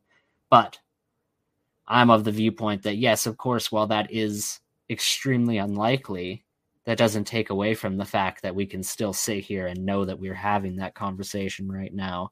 And that although it is extremely unlikely that that was to take place, it was also extremely unlikely that the person down the road from me tomorrow is going to win the lottery. But you know what? There's still very much so a distinct possibility of that happening. I think that people get so lost in the scale of those numbers that they forget the fact that, yes, of course, it's extremely unlikely. It's very near to impossible that those things were to happen. But there's so few things in life that are really well and truly fundamentally impossible. So I hope that answers your question sufficiently, because, yeah, while there isn't necessarily a very high chance that we would have sat down and had this conversation, I just think that it doesn't necessarily have any bearing one way or another that this is the reality that we currently live in, where we are having that discussion. Back whenever I was a non-believer, I heard Stephen Hawking during an interview get asked one of the same type of questions that I just asked you, but it was more directed at him being alive in the first place. It had nothing to do with a chat room or an interview. It had how many things had to happen in order for you to be sitting in front of us now, Stephen Hawking. And he used a lot of the same words that you just did. He was like, impossible. We shouldn't actually exist according to the just unsurmountable number. To me, even though I was a non-believer, it sounded a hell of a lot like miracle. See, that's just it, though. It kind of goes back into what we were discussing before. There are definitely things that do seem like miracles. A really good example of that, I would say, is there was a man in Texas, I forget the specific case of it, but he, over the course of his life, had been struck by lightning half a dozen times. And, we very much so associate miracles, these very, very unlikely things happening, with fortunate events. But then you take a look at the inverse, the people that have become extremely disfortunate, extremely unlucky, and have been extremely disaffected by the odds rather than extremely affected by them. And I think that really, in my personal view, kind of flies in the face of the idea of miracles, because while there is, of course, the idea that these things are very unlikely, if not impossible to happen, the things that Christ did within the Bible are most certainly not statistically possible. That's just in the realm of pure miracle.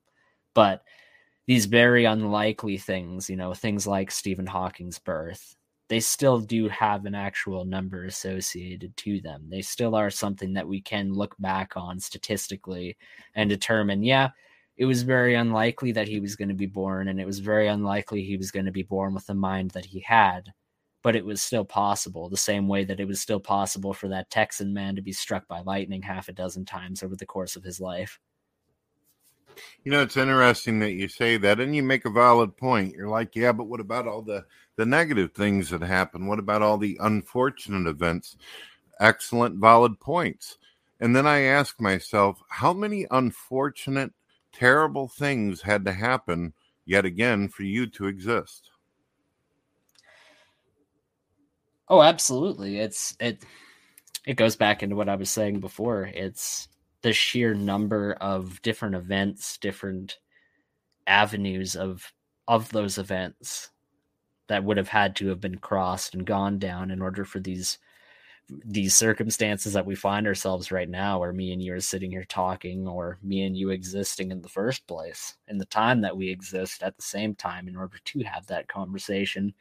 It's extremely unlikely, and I don't take any I might sound a little bit blunt by saying this, but I don't take any stock in the statistical unlikeliness of that, because at the end of the day, we're still here. And if it was truly a miracle, if it was truly impossible, going back into what I was saying before about the miracles that Christ himself had committed in the Bible, the miracles of the different prophets before him, those are the ones that really, if I were to witness something like that over the course of my life, that's when I think something like that would flip the switch for me.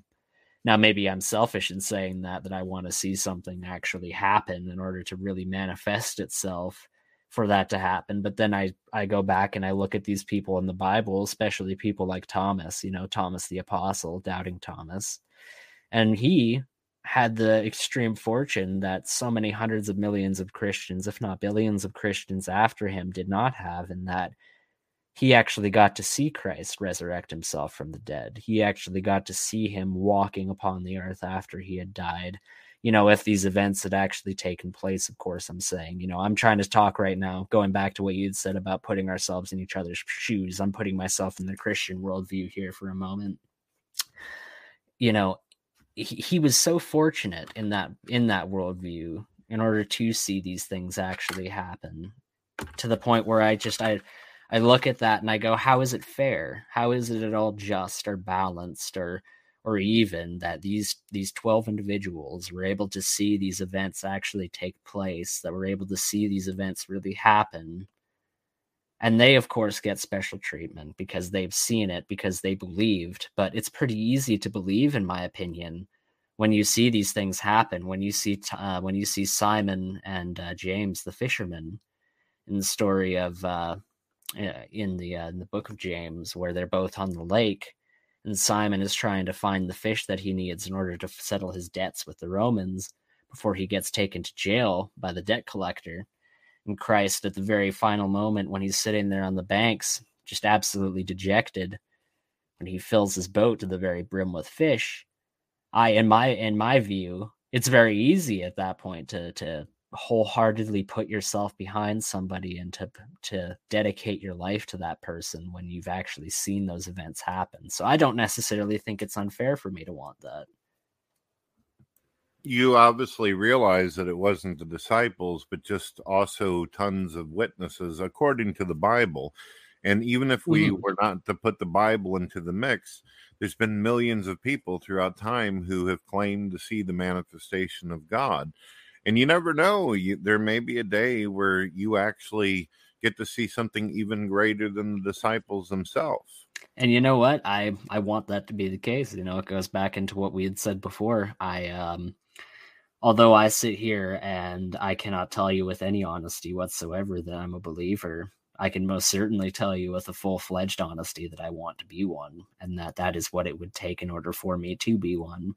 But my hope at that point is that, you know, this God that is apparently both equally mercy and equally judgmental, you know, and also infinite within his understanding, would be able to take a look at that position, maybe give me a helping hand. Would you be willing to try to do something in your own privacy and all that? Do you have a deck or anything on your house?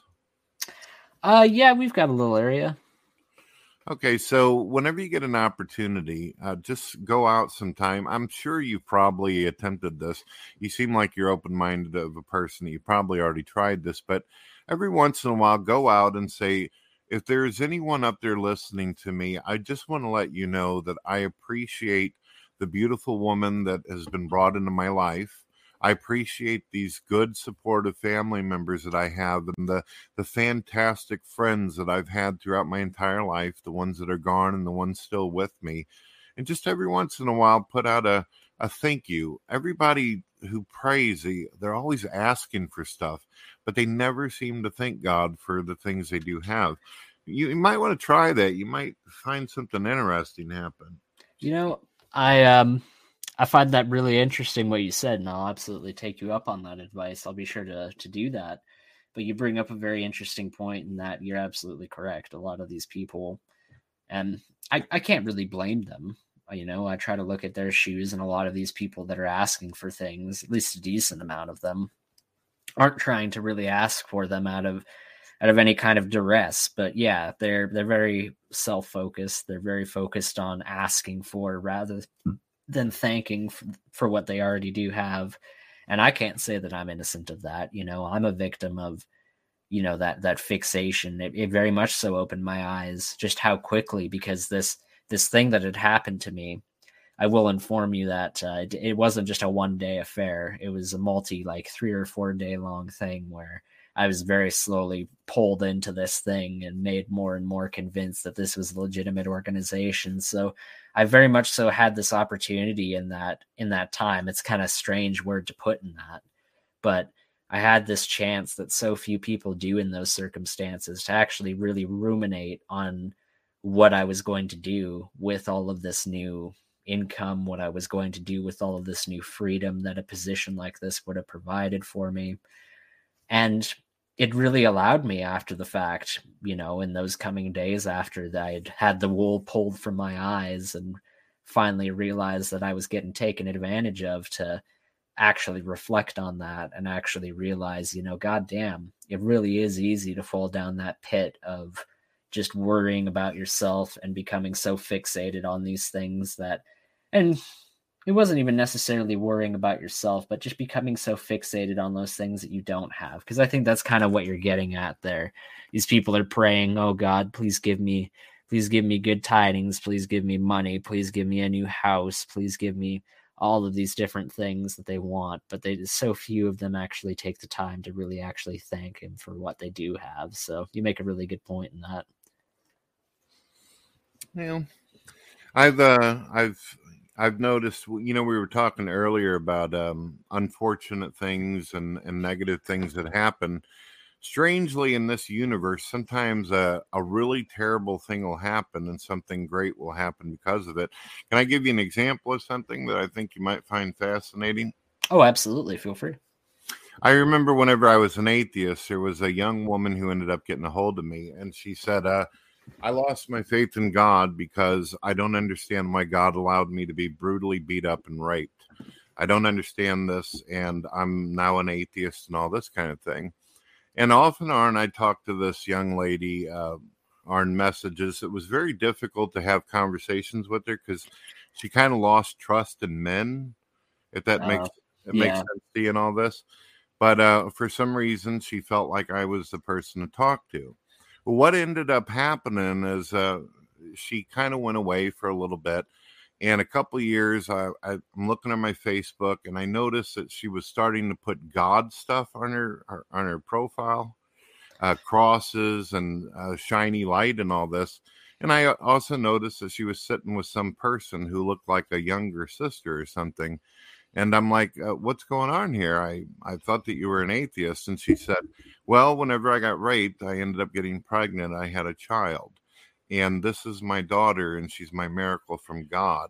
And that just kind of blew me away. So sometimes unfortunate things happen to us, and then something great, believe it or not, can be the outcome.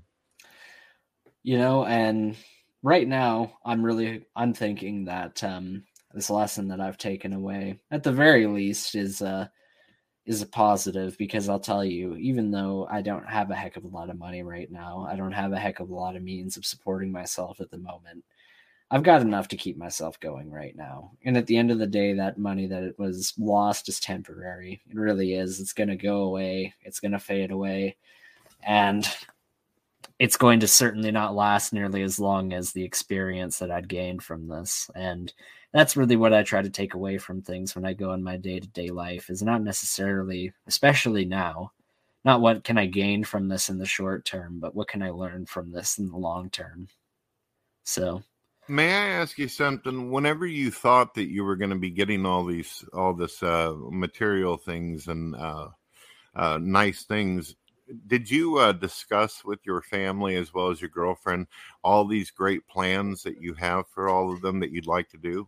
Oh God, yeah, no, absolutely. And that was most certainly one of the hardest things out of this process. And it's kind of why I'm sitting here talking with you right now as a result, after getting it off my chest with them, is the fact that, in the beginning, you go from this very upbeat, very happy, very over the moon kind of, oh my God, I'm going to get you this, and I'm going to thank you for all the stuff you've done for me by giving you all of these nice things, and I'm going to take you out to this amazing place, and I'm going to get you all the nicest stuff from there, to all of a sudden, oh, well, I've actually just had the wool pulled over my eyes, and I've had that been taken advantage of this whole time. So yeah, it was definitely the hardest part of coming out of that, was having to go and explain that to them. But I'll tell you, I'm very grateful in that. One of the biggest things I'm grateful for now, for the things I do have, is that they were all very supportive of me, and they were all very, very charitable to me in a time where I very much so needed it. So,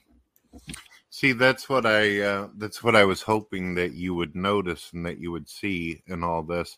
Although you got fucked over, which is terrible, I know that we all assume when we're around our families, our wives, our girlfriends, we always assume that they know for sure 100% absolute that they're loved and they're cared about. But here it is, you were given an opportunity where you felt like a bunch of great things were going to happen, and you made it absolutely abundantly clear to your family and the woman that you love that I want to give you everything. I want to give you the world.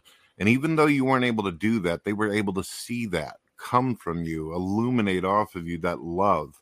And they're never going to forget it. Even if you can't come through with it, they know that you would if you could. And man, I'll tell you what, you just added an abundance of love to what you already had. And I hope you realize that. That's honestly, as far as as far as what you just said, I really hadn't considered it from that perspective. I try my best. I really do. I tell everybody in my own personal life that if you do your very best, if you try your very best, and do everything that you possibly can to help those around you and to better yourself and to find a balance between those two things, then I think that you can put your head on your pillow at the very end of the day and sleep perfectly soundly, because what more can you do than your best? But I'll tell you, I really haven't thought about it from that perspective before. So it's pretty interesting. Thank you for sharing that with me. I've got some family members out there that'll tell me, Brad, I love you. I love you. But I'm not absolutely sure that if they won $1 billion tomorrow, if I'd ever see their ass again.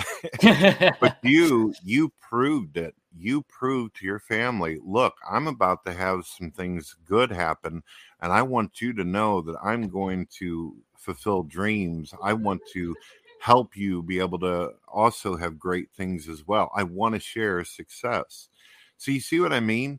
With me, I don't know if some of the people truly love me or if it's just words, but you actually had the opportunity to show it, not just talk about it.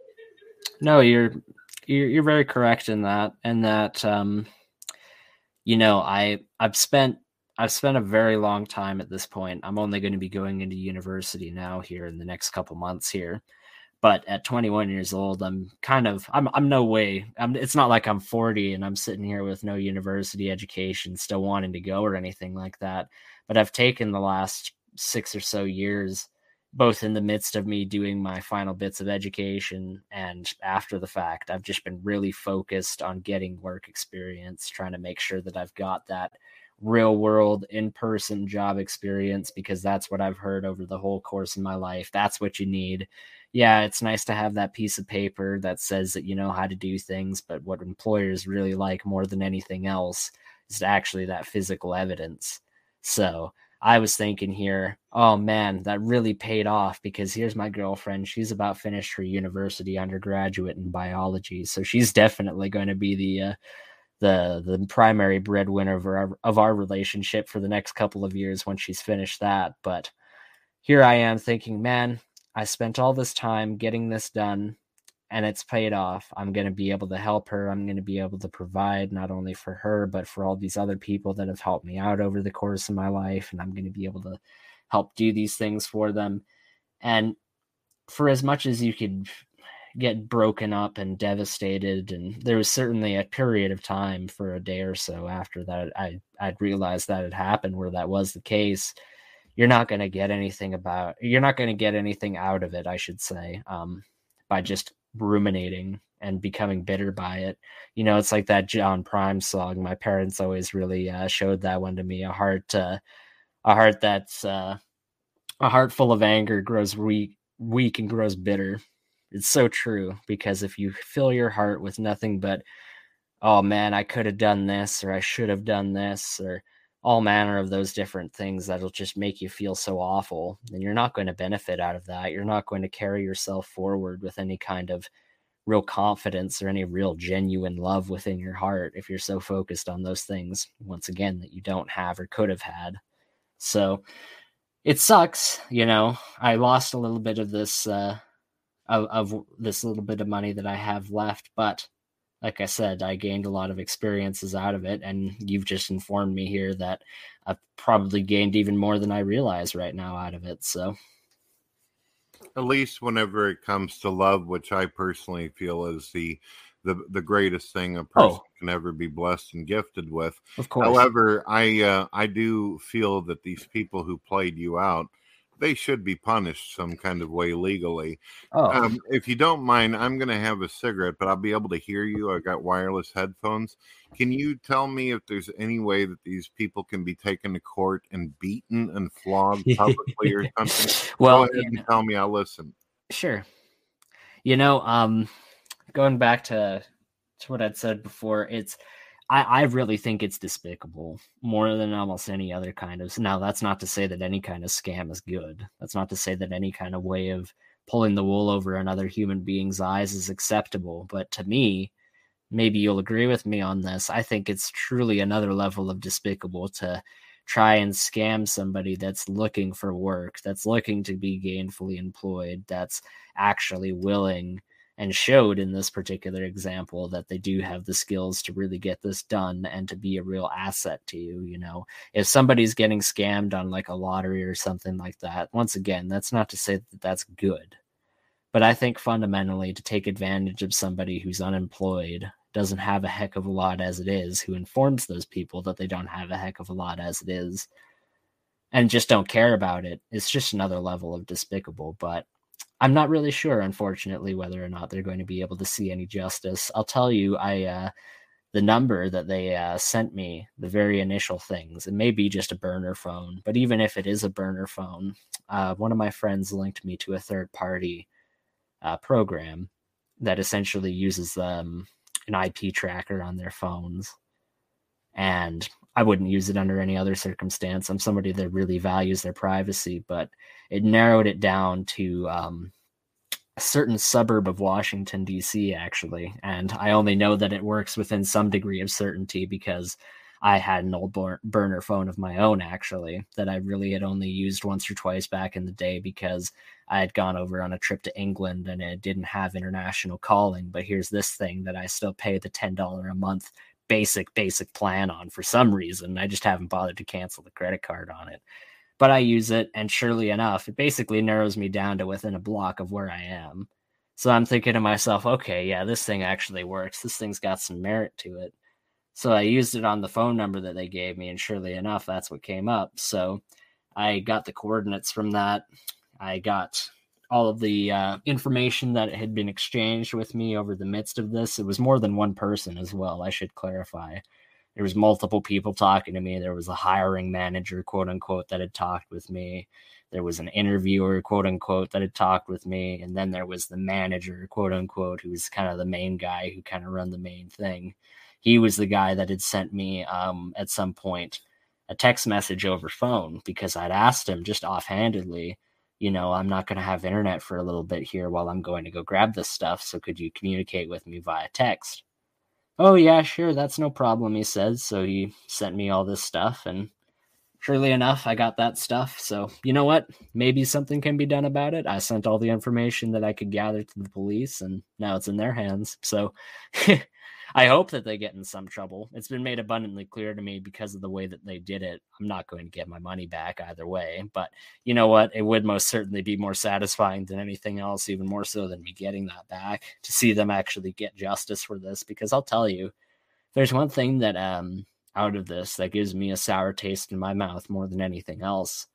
It's the fact that I now know that this is a thing that's actually out there. Because let me tell you, I've never heard of a scam not only this convoluted, involving so many people and so many different hiring, like the hiring process with a contract and emails that actually have the official company email rather than a surrogate email, and them actually getting me to work for a little while, quote unquote, underneath their organization. It was very complex. So here I am thinking, okay, yeah, here I'm trying to do my research in the midst of this. I looked up the company that they supposedly were, and the company that they were were essentially pretending to be is a real Fortune 500 company that's in Canada. It's a very prolific one that operates not too far away. But yeah. Oh, I just saw here that you're back. Yeah. Oh, goodness gracious. Yeah.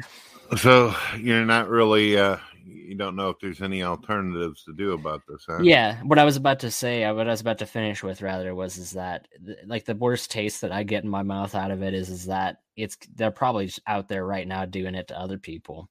So I'll tell you what, for whatever reason, the main hiring guy, he didn't do it. He didn't send me or block me, I should say, on the program that we were communicating on. So I just sent him the fact that I had known everything about him, that I knew the coordinates of where he was and all that related stuff. And just like, yeah, good to know where you are and good to know all that stuff about you. This is getting forwarded on to the police. So have a nice day. He blocked me after that point. So at the very least, I hope that he shits his pants over that and doesn't fucking maybe at least give it a second thought before he takes advantage of another person. I know you're bitter and thinking to yourself, oh, more people are probably going to end up getting screwed. But there is I know that this doesn't sound upside, but there's probably other people beside yourself who have been done. This is probably not the first time. Now, being that is the case, you could, within months to a year, one day get contacted by a lawyer that says, look, we're putting a case together against this guy. Over 100 people have been played out, and we'd like you to come up and get some restitution for this. I don't know how Canada laws are like this, but you may end up with 3 times as much of an abundance of what you lost. I mean, hey, I would certainly not. I'd certainly not say no to that. That's for sure. But more so than anything else, honestly, what would make me sleep at night is knowing that they're behind bars and that they're not doing this to anybody else. Because, like I said, it's one thing to run, like to run a confidence scam or to run a labor scam where at least they just would have gotten labor out of me and they wouldn't have gotten any money. But it's a whole other thing to do something this convoluted to somebody that's even taken the time to do their research into what's going on here. So yeah, I really do hope that they get their comeuppance about it.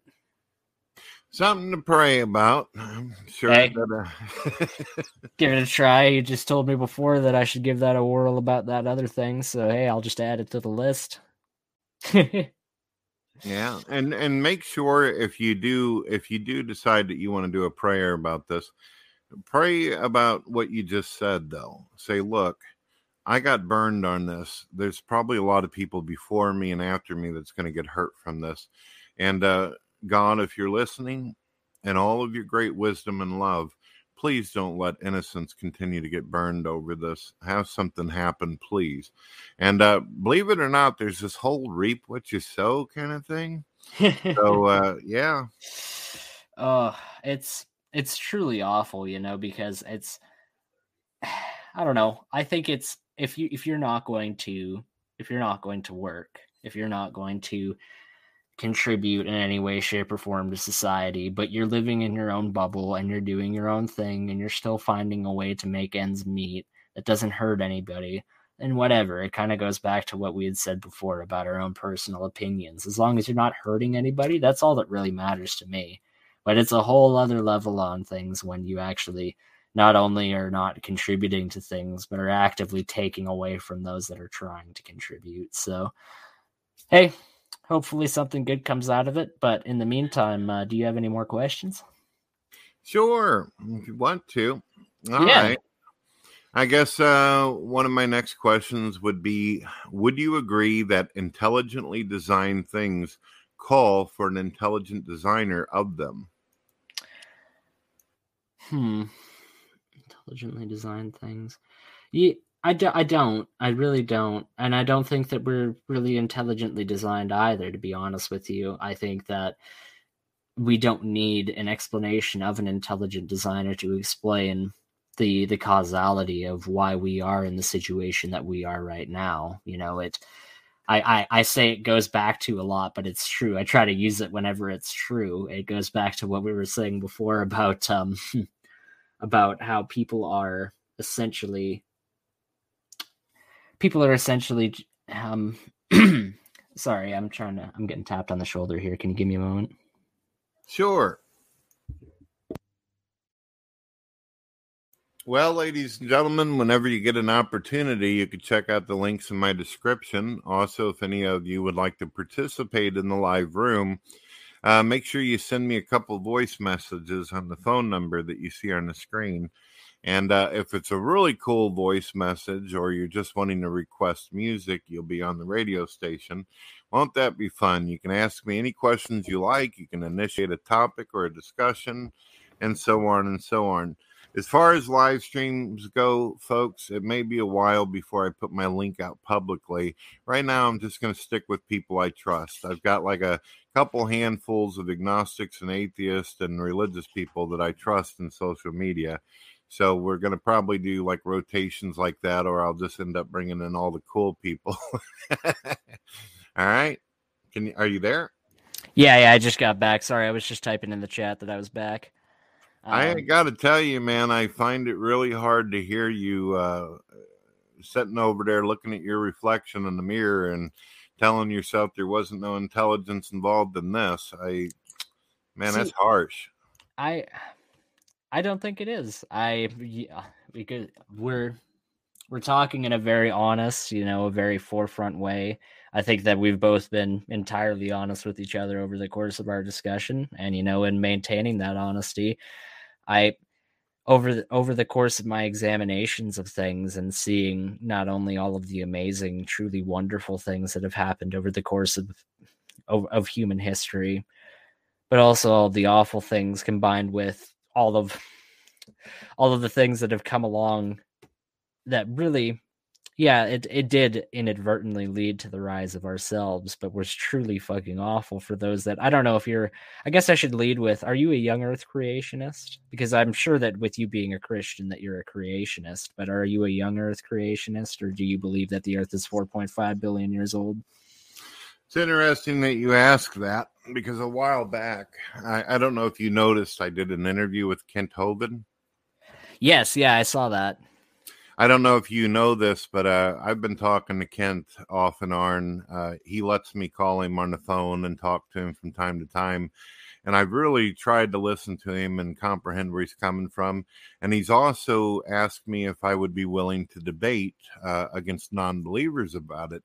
And I said, sir, I appreciate what you're doing, and I understand a lot of the arguments that you're presenting. But as far as the earth goes, at this point, I am convinced that the Earth is 4.5 billion years old and that the universe is trillions of years old.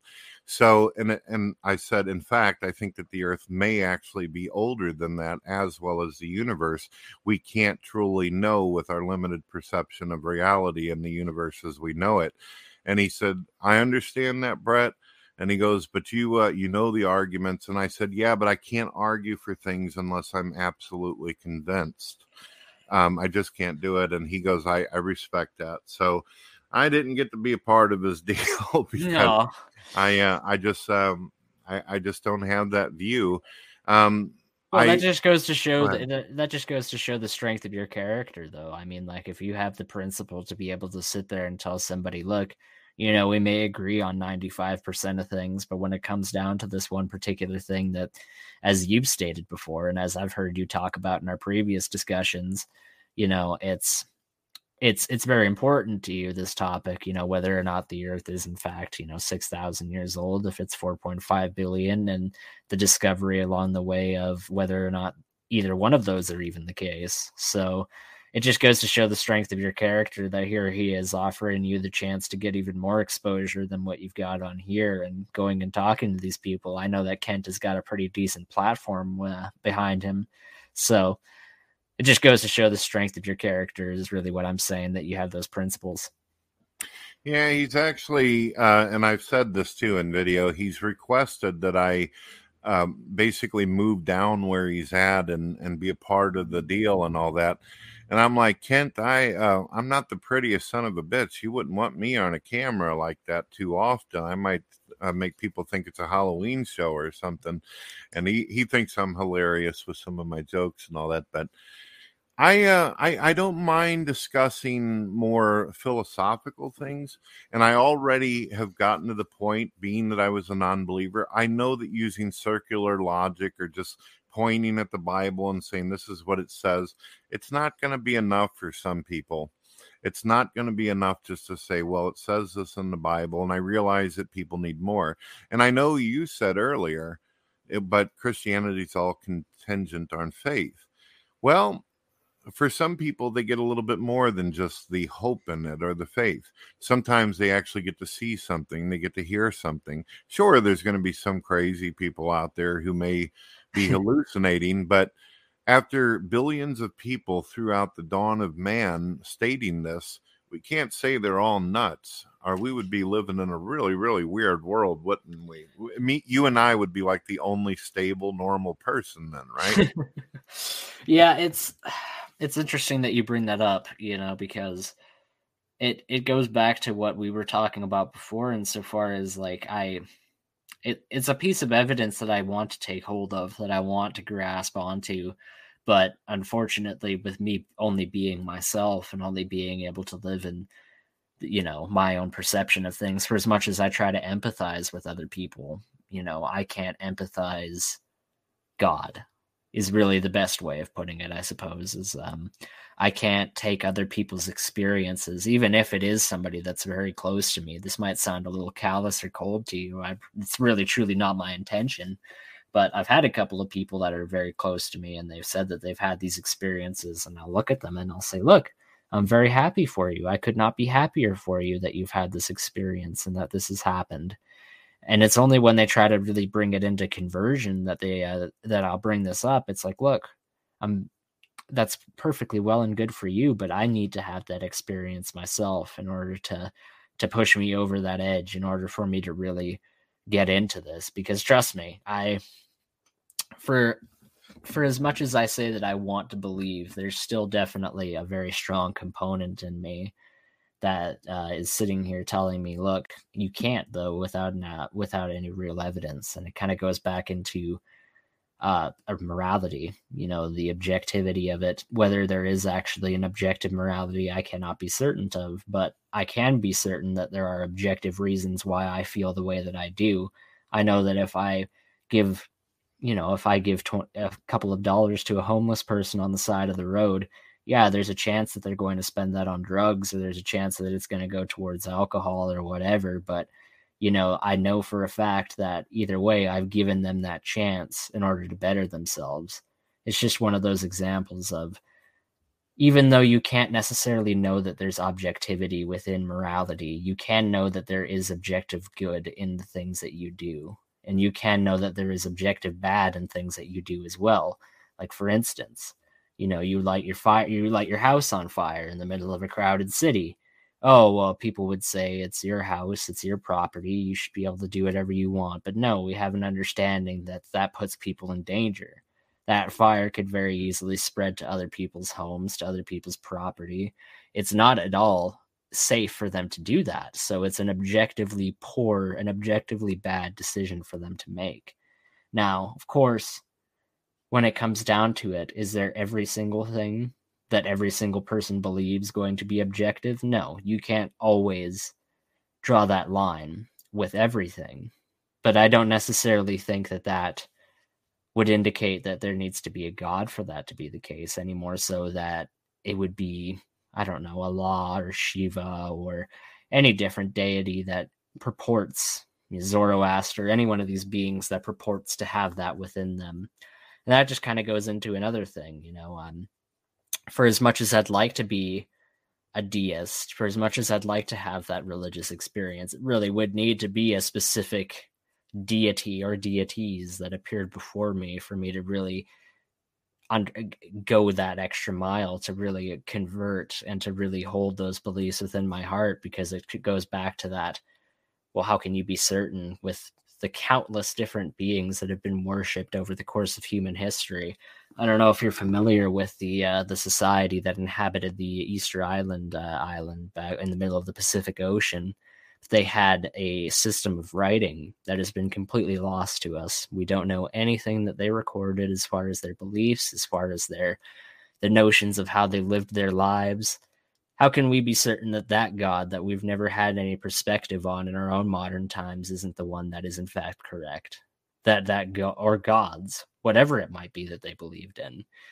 I can't, from my perspective, from somebody that can't really be sure, put any more or any less stock into that being a possibility than the Christian God existing. For as much as I say that, though, I do identify a lot more strongly, obviously, with the Christian worldview, with the Christian perspective, than I would say, I don't know, Nahuatl religion of like the Aztecs or the Incans or something like that. Now, maybe that's just more out of lack of understanding as far as those beliefs are concerned. But I feel like most people, especially nowadays, if they were given the choice of either one of those things, are going to choose to love thy neighbor and to go to church every Sunday rather than sacrifice somebody just to get a little bit of rain at the end of the season. You know what I'm saying?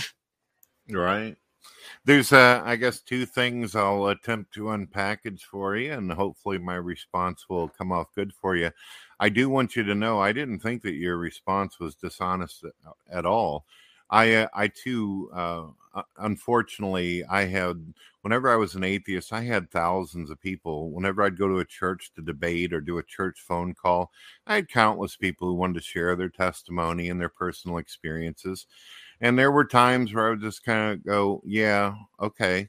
And I was mean to some of them whenever they shared their story, because here I was, a guy who was poor, who felt like he got screwed in life. And I also felt like my daughter's going to end up having mental and physical disabilities all of her life. So when I heard people talk about these great healings and great stuff, it pissed me off. And I would end up coming off very bitter and nasty to people. Well, that's fantastic. God helped you out, but doesn't help out all the people who drowned in the Titanic, kind of, Yeah. No, I hear kind of you. attitude. That's how I seen it. But then I continued to listen, and it still wasn't doing nothing for me. Personal experiences are simply not going to move the atheist or agnostic, and I completely understand that on an intellectual honesty level. But for me, I do got to put this out there. They kept telling me that if I kept trying, if I just prayed, it's not going to hurt me. Maybe something will happen. And I was like, yeah, right. You got to understand. I've already talked to the doctors. I trust science, dude. So that's how I was kind of like. But now my daughter's 19 years old. She's about to receive an award for being one of the greatest kids in her school. She's been published in a book for her art. She's making all A's in her classroom. She's in mainstream classrooms. She's beautiful. You wouldn't even know that there's an issue with her at this point. And she's just trucking along. And she's as strong as a damn ox. She kicks my ass all over the place. Well, I'm really glad to hear that, actually. Given the fact that I've been following you for a while, I know that things haven't always necessarily been that good. I won't get into anything, obviously, because it's your business, not mine. But I know things haven't necessarily been the best for her over the entire course of her life. So to hear that she's doing as good as she is right now, that's awesome. That's really glad to hear that. I've had a lot of things that have been a total shitstorm where I literally felt like I was on a dark road and there was no light at the end of the tunnel. But something unusual ends up coming. Sometimes it's not always quick. But another interesting thing that you pointed out, which is valid as can be, why bother with Christianity whenever there's all this other concepts of gods? I'm going to say something that's kind of weird to you, because a lot of Christians, for some reason, they won't put this forward. But the Bible does mention other gods. It's not like it hides the idea. It just simply says this God is the one true God that created all things, and then there's these other forms out there. Probably the next question would be, well, how do you know which religion's right? That's like one of the big questions, right? Mm-hmm. Okay, so check this out. If there were to be a God and it truly was interactive and it loved you, it cared about you, and it wanted you to know the truth, would you not suspect that it would constantly bombard you with what it perceived as the truth? Would you agree with that? If it truly loved you, would it bombard you nonstop with what is perceived as truth? Yeah, I would definitely say yes to that. Okay, so whenever we look at the list of religions out there, we see that Christianity is right on top. Islam is second. Judaism's down away. And Christianity, there's nowhere you can drive in your country or my country without seeing a damn church or hearing about Jesus or God anywhere that you go. Now, as far as someone being born on an island somewhere that we don't even know if that person actually exists, if God wants to get through to somebody, I believe he could get through to you even if you were in the mosh pit of a Slayer concert, if he truly wanted to, right? Well, yeah, speaking from the Christian perspective, absolutely, because he is omnipotent, he's omnipresent, he's always had that that capability to reach out and to touch your heart. And going back to what you had said earlier, it's actually really interesting that you bring that up, because I really don't hear it from a lot of Christians, and it's very true. It wasn't until the Enlightenment, really, until the 18th and 19th century, that Christianity really kind of rejected even the very idea, at least mainstream Christianity, things like the Catholic, Orthodox churches, things like that, rejected the idea outright, mainly Protestant, actually, that there would be even the possibility of there being other gods. Because you're right, it's said in Scripture even that there were other gods, and that those gods did in fact have some ability or another. And that kind of actually goes back into what we were discussing before about my times in the Catholic school, because here I am, I'm sitting here listening to these stories about Moses in the land of Egypt, trying to convince the Pharaoh to let his people go. And here are the magicians and the priests and that whatnot of the pharaoh, those that followed the Kemetic religion of the Egyptians. And it even says within the Bible itself that, yeah, they're not able to do nearly as much as Moses is, but they're still able to produce supernatural acts. They're still able to get something out of what they're performing. Yeah, it's a pale imitation to what Moses is doing.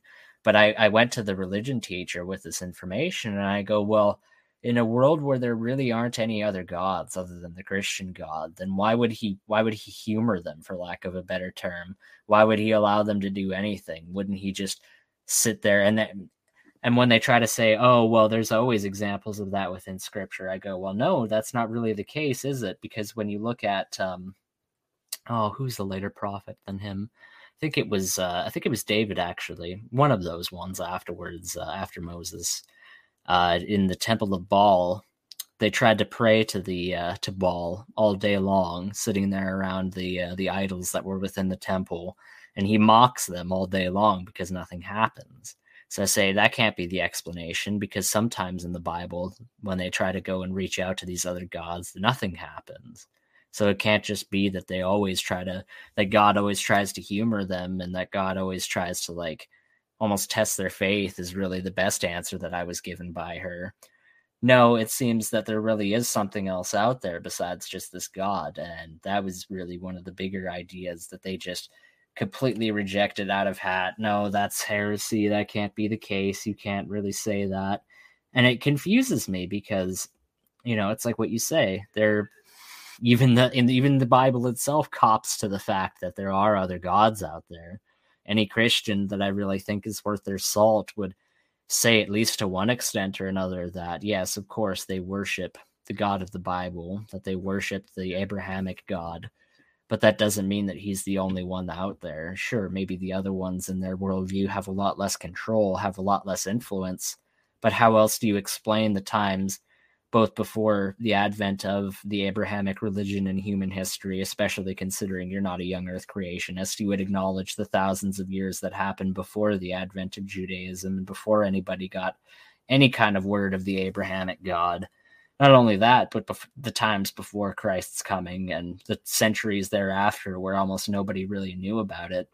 How would you explain that from a Christian worldview if there really is only God? Why would he just sit there and, in his kingdom twiddling his thumbs all day long, just waiting for these specific, seemingly very arbitrary points to happen if there aren't some other sort of influences out there that are also more or less running things behind the scenes? So it's a very interesting point that you bring up. It's not just the idea of there being demigods or gods that are created within the universe, because obviously there's a difference between an eternal, timeless God and then gods who have the essence of the supreme being who's doing these things. But I also am convinced, because of the changes of languages, whether you believe in the Tower of Babel or not, or just that people separated and got their different languages, I believe a lot of these religions are simply calling out to the same God and the same belief system, but they speak a different language, so God is going to have a different name for them. You know what I mean? If a guy moves to an island and starts learning the boo-boo language, he's probably going to call God boo-boo, but it's still the same God. It's just he's got a different language, and that's how he expresses and articulates himself.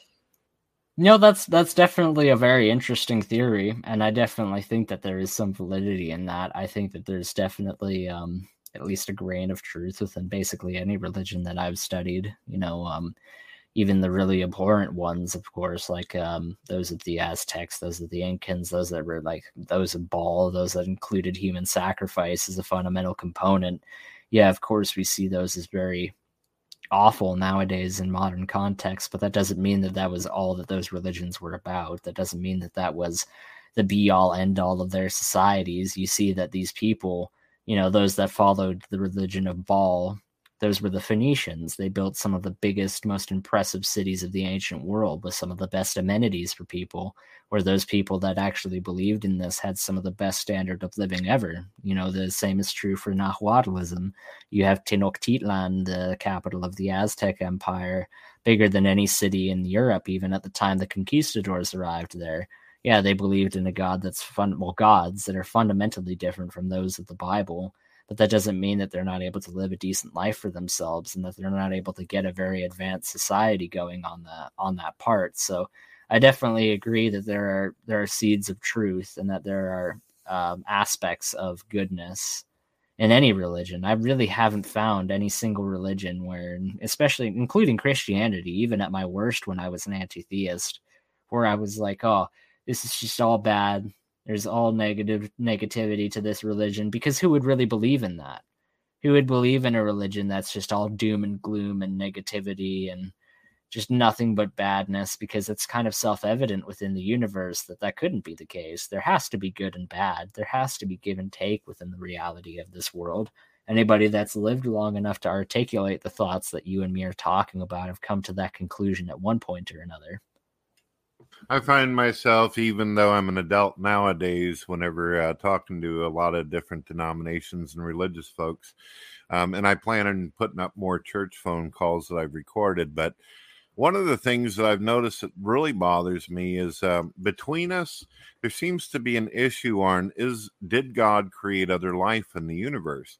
And it seems to me on a logical, rational level that if there's trillions of planets and the universe is over 2 billion light years across in expansion, there should be. And I have no problem with believing that God may have created other universes, multiverses. I'm not talking about Spider-Man shit and Doctor Strange. Yeah. And I believe in a great deal of possibility. I figure if it could be done once, it could probably be doing more.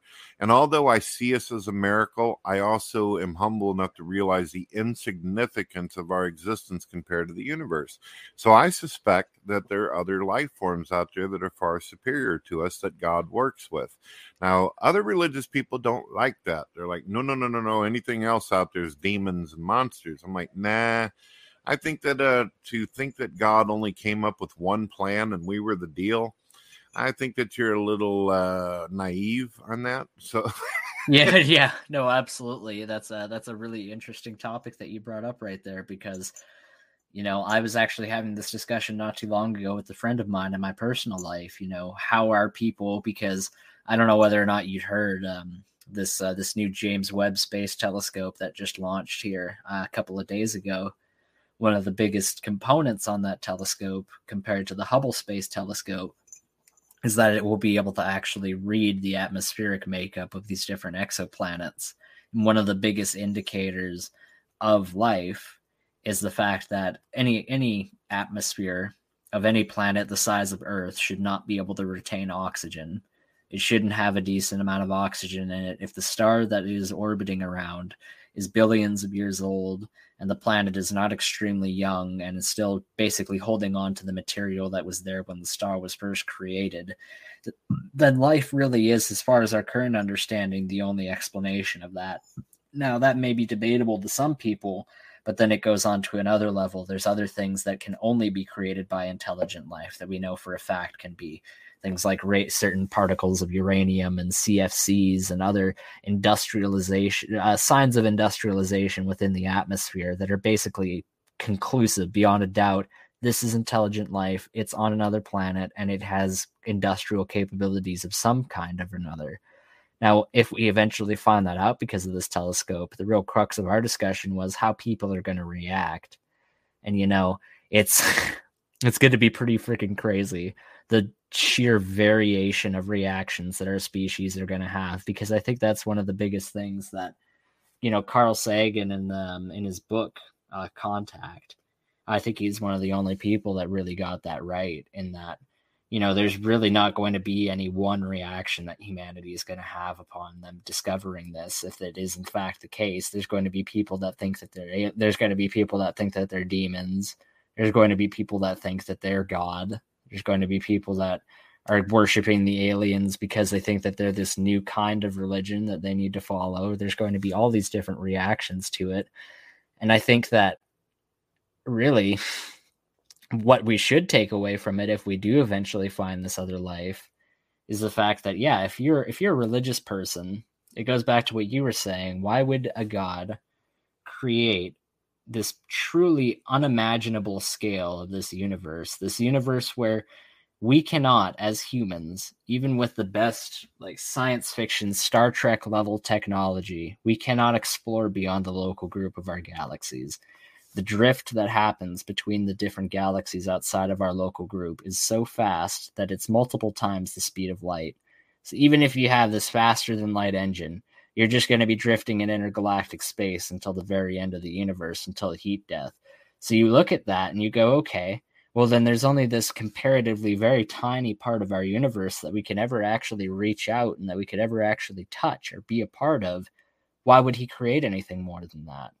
Well, really, the only logical explanation for that, anyways, to me, is that, yeah, there would almost have to be other beings out there. There would have to be other intelligent life that is perceiving it, the universe around it, and being a part of it, because I really don't, and maybe this is only because I have the limited experience of a human being compared to the creator of the universe.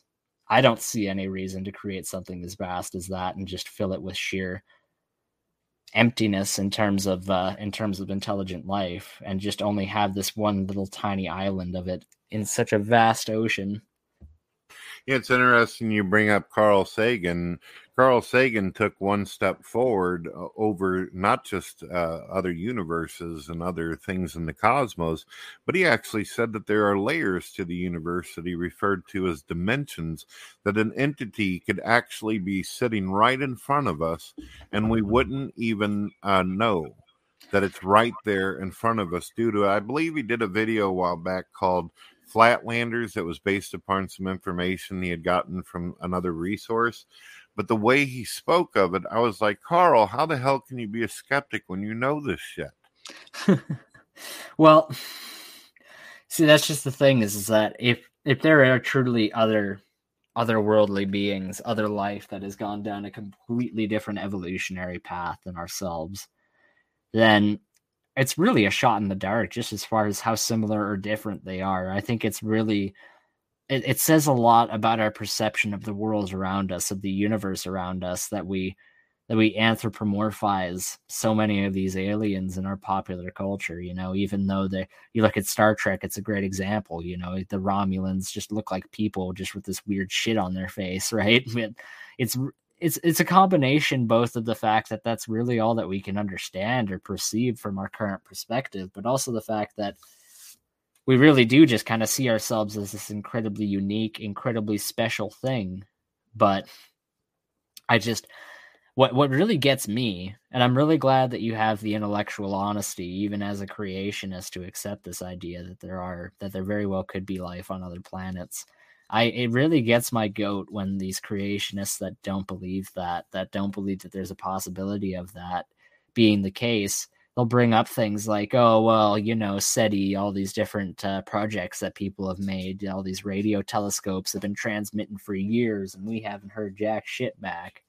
And you look at them and you go, well, for one thing, the amount that we've been transmitting, the actual space we've covered in comparison to our galaxy, let alone the universe itself, is just tiny. It's negligible. I think it's maybe like 1/1000th the total diameter of our galaxy. Our very earliest transmissions will have reached.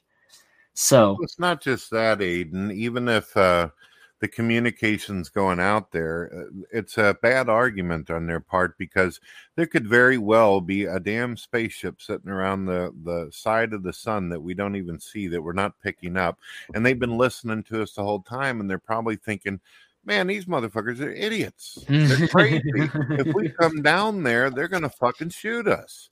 And then we'll have to blow them all up and kill these little bastards. So, you know, they're probably, what is that thing in Star Trek they call it, where you don't mess with the primitive race? Oh, the Prime Directive? Yeah, that's exactly how I see it. I also kind of think of God that way, too. He's trying to let us kind of evolve and get better and try to mature as a species, you know, before, you know, getting into some major interaction and all that. I mean, could you imagine it? It would be like arming a baby with a nuke. Yeah, you do make a decent point as far as that's concerned. I suppose at that point, my question would be when really would be the time. You know, that goes back to what I'd said before about, yeah, I'm only one person out of the countless others that have existed, and I could never get an idea or put myself in the shoes of a creator being. But well, there's a difference between folks like you, Ayden, and there's a difference between other folks who are claiming to want the same thing. You actually want it. You actually believe that if there is something out there that you would be willing to follow. And if that's genuinely in your heart, I think that you're going to get the answers that you're looking for. But some people, they don't realize the sacrifices that they'll need to make in their life, the major changes. Did you ever see my video where I talked about what would you do right now if God decided, you know what, I'm going to make myself visible for all times. I'm going to perch on the biggest building that exists in the biggest city and just sit there all damn day so everybody, when they're driving to work, they can see me. Do you realize how much the world would change? Obviously, all the atheists would be like, the hell with this. I believe in God now. There wouldn't be any kind of diversity. Every time something comes up or every time somebody wants something, they're not going to work for it anymore. They're just going to go up and scream at God for the next 3 hours. Could you imagine what it would be like if God put himself in that? So I think the way God's doing it is the optimal way. Show up for people whenever they're in their time of need, if they really want it, and stay back and let humanity make its choices, even if they're destructive. Well, I suppose my only real argument for that would be, if God, in the Christian perspective, is as it's been described, then he's put himself within those circumstances, and maybe it's jealous of me to want that. Maybe it is jealous of me for him to want himself, for me to want him to reveal himself for everybody. Selfish. And yeah, well, and it goes back to what you said. It goes back to what you'd said before about how much it would change people, about how much it would change their perspective on things. And I think that the reason why it would change things as much as it is because of the circumstances that have arisen around the world and the diversity of people's faiths being what they are. But really, if God is this omnipotent being, then he's the one that created those circumstances in the first place. So you don't think that you'd ever, and maybe you wouldn't because you seem like you really, really want this, but you do realize there's going to be a lot of people out there with resentment. They're going to be aggravated if they have something that is constantly, visibly watching over them every single day. How many times have you heard atheists be like, oh man, if this God is real, is he watching me when I wax my carrot and all this? Yeah. They act like their privacy somehow will be violated if God were to show himself. And another thing that I find funny about people, not just atheists, but religious people too, they're like, how come God doesn't show himself? Well, when God does show himself and he does something, people bitch. And if he doesn't do something, they bitch. It's like God is damned if he do, damned if he don't. Yeah, we're the ultimate fickle species, aren't we? We really just cannot be satisfied with anything. And I will agree. Like I absolutely do concede that notion to you. That is exactly what would happen. You know, I'm not in any disagreement that people would react exactly how you say that they would. I think to a large extent the reason why they would react the way that they would is because of the way that things have gone over these last thousands of years since the last time that he'd made his appearance. And for that to have been different, maybe I just don't have the insight to make a definitive decision in this, but I think that he could have done things a hell of a lot better than what he's doing right now. I got a question for you, Ayden, if you don't mind. And I think it's going to go along with a lot of the things that you've talked about and pointed out. Are you ready for this real quick? Yeah, feel free. Okay. Let's say that one day you and your girlfriend, you park a car in a dark garage or something, and you're making your way out of the vehicle, and someone approaches you, but you feel a strange aura coming off of them. You know what I mean by strange aura, kind of ominous? Yeah. You just get bad juju about them. Okay, so they open up I like trench coats, so let's go with that, or a leather coat, right? Yeah. That's cool. So he opens his trench coat. He pulls out this huge, thick envelope. And in this envelope, he's got a bunch of bearer bonds. He's got with all the documentation, you could actually get $1 billion right then and there. And he tells you, look, as long as you follow me and you completely deny the existence of this God and never follow it, you get this. but it all disappears the moment that you go with God on this. You're going to get a visit. You can either deny or reject this God, or you can take all this.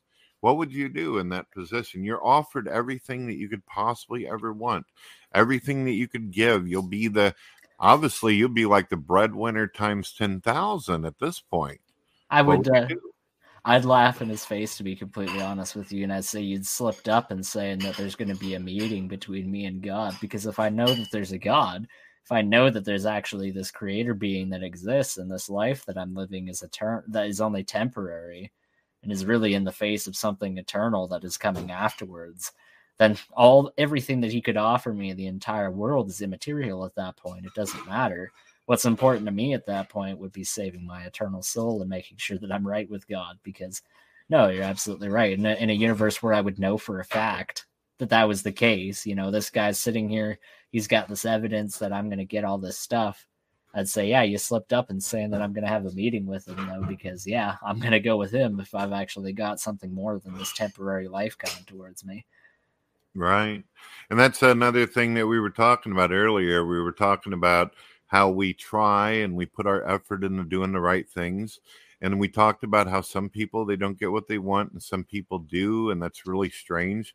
But how about the people who get what they have always dreamed of, what they always want, and then it ends up being their nightmare? Oh, God. Well, I suppose that feeds into the notion that it's one of the biggest ones I've mulled over, especially over the last few years in my life. It's the fact that it really does seem like on some level or another, adversity does need to be present in somebody's life in order for them to actually truly feel satisfied. I always thought that whole principle of yin and yang, any negativity must be balanced by positivity. I thought it was bullshit for such a long period in my life. I thought, oh, whatever, why would somebody need negativity in their life in any way, shape, or form? Why would somebody need adversity? Why would somebody need these negative things?